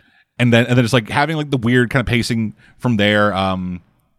It's interesting like how much of the like mundane shit is like involved in like especially this early stuff, because once shit gets fucking going, that just leaves. like cut the brakes. Like we're just gonna go nonstop for the next, like, you know what I mean? How many issues? Like one crazy thing to the next. Like really, yeah, yeah, and like there are, and like the character writing I think is still there. The character writing, especially from Mark and his mom and dad. I think those three. I really enjoy the writing with those three. I really enjoy the relationship between those three. I like going back and seeing the like little hints that have been there from the beginning about what Nolan was. Yeah. That I didn't catch like first time around. And yeah, this is still like it's rough. The beginning of it is very rough, but I feel like especially like the back half of the stuff we read, it started like find its footing a lot more. It started to do started like, set the groundwork for a lot more interesting things, and I really want to stop trying to be the centerpiece for an Image cinematic universe. No, at this point, it was still trying to do that. And beyond this point. Yeah, I think there's still times where it does try to. Yeah, there is. There's big fights that occur down the line that they try to bring everybody to the forefront of the fight. Like everyone's involved. Yeah, like, you know what I mean? They bring Tech Jacket into this. There's a crossover with another book that only lasted like 26 issues called The Amazing Wolfman. Astounding Wolfman, actually, I think it is. Yeah. Fuck it. Yeah, I know. Whatever. I'm just saying. The book was fine. The name doesn't matter. Sure does. No. No, but yeah. It's the Spectacular Wolfman. Actually. Oh, is this one of those side books, like the one with the dinosaur that has human hands or like robot hands? Super Dinosaur. Yes. I didn't remember what it was called. I just remember an image of a T-Rex with robot arms. That's all I remember. But no, yeah, that was Invincible. The first 24 issues, at least. Yeah, I agree with you. I think, everything we said there, it does get better. And while I did enjoy revisiting it with knowing what's coming, I was able to still get a lot out of it. But I think on its own, trying to be unbiased into the fact that going off of what Bertie had said previously, at least, I agree that it's kind of, it is rough to take what Deadman said there, that word. Yeah, I agree. And actually to your point, Nico, like you said, you read this in trades. Like I think these early issues read better in trades. Yeah. Like even if it is a little bit weird of like, hey, there's a month between each issue and release, but you're reading them all at the same time. Like with the Zero issue and stuff. Like that was a little bit weird, but like if you know the context, then you'll be able to like blaze through this early stuff, get like the good character writing you want, and then eventually get into the real shit.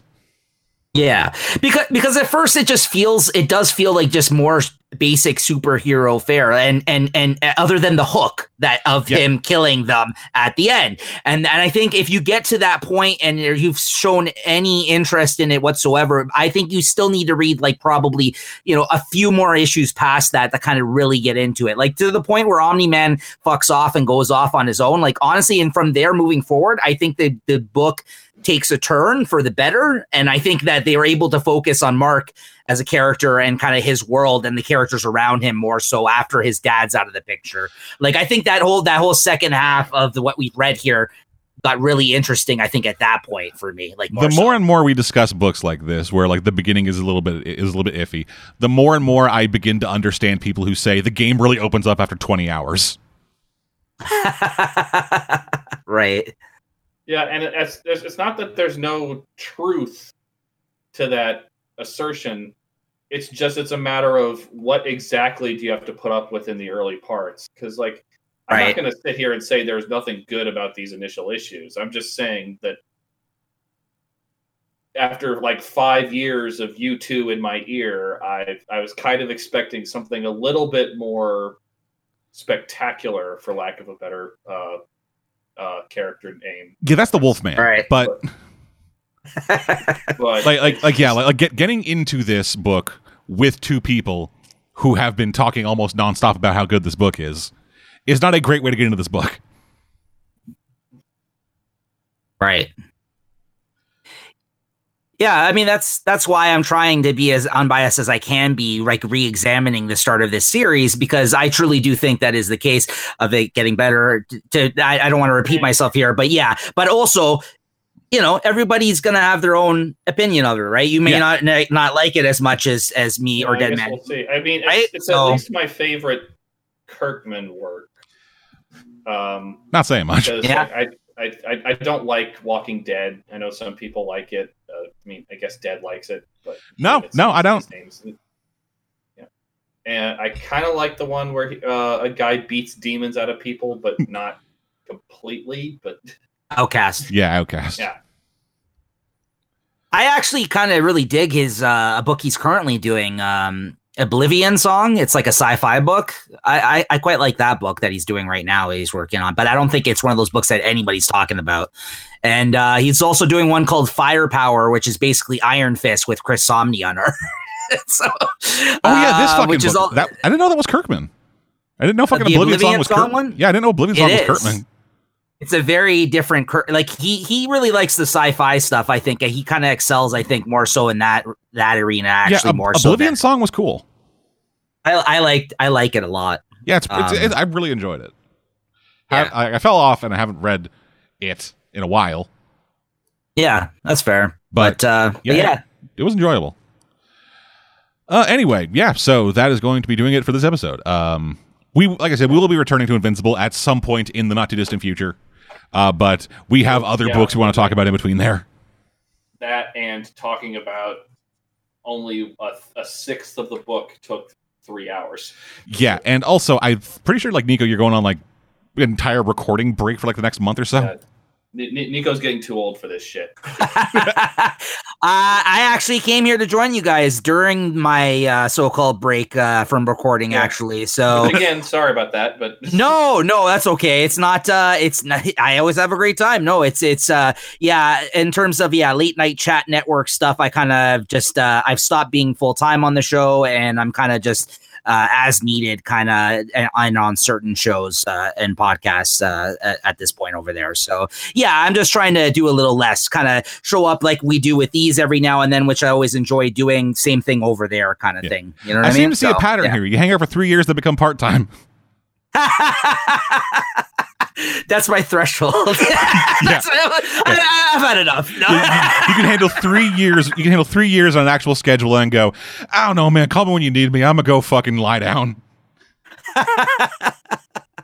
That's right. I'm working like 5 jobs. I'm selling comic books inside of a hospital. I don't fucking know.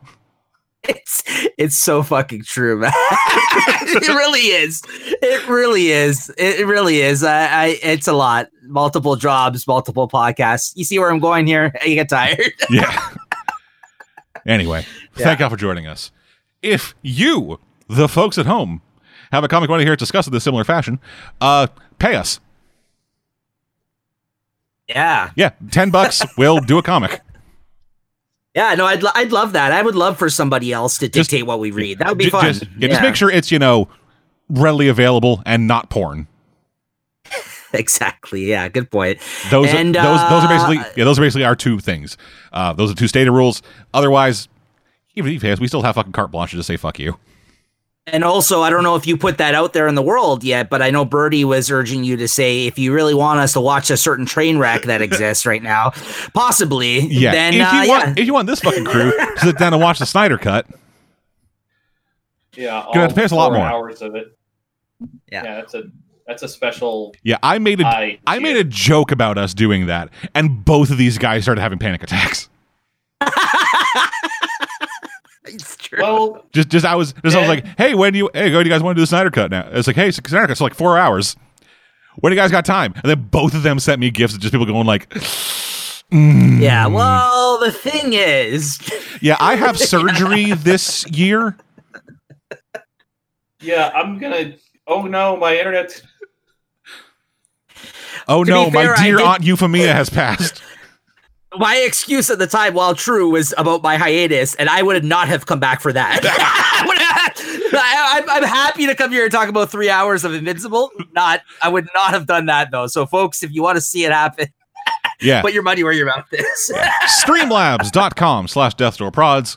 One-time payment, $10. You get a dictated comic, series of movies, whatever. For Snyder Cut is $60. $60 Canadian.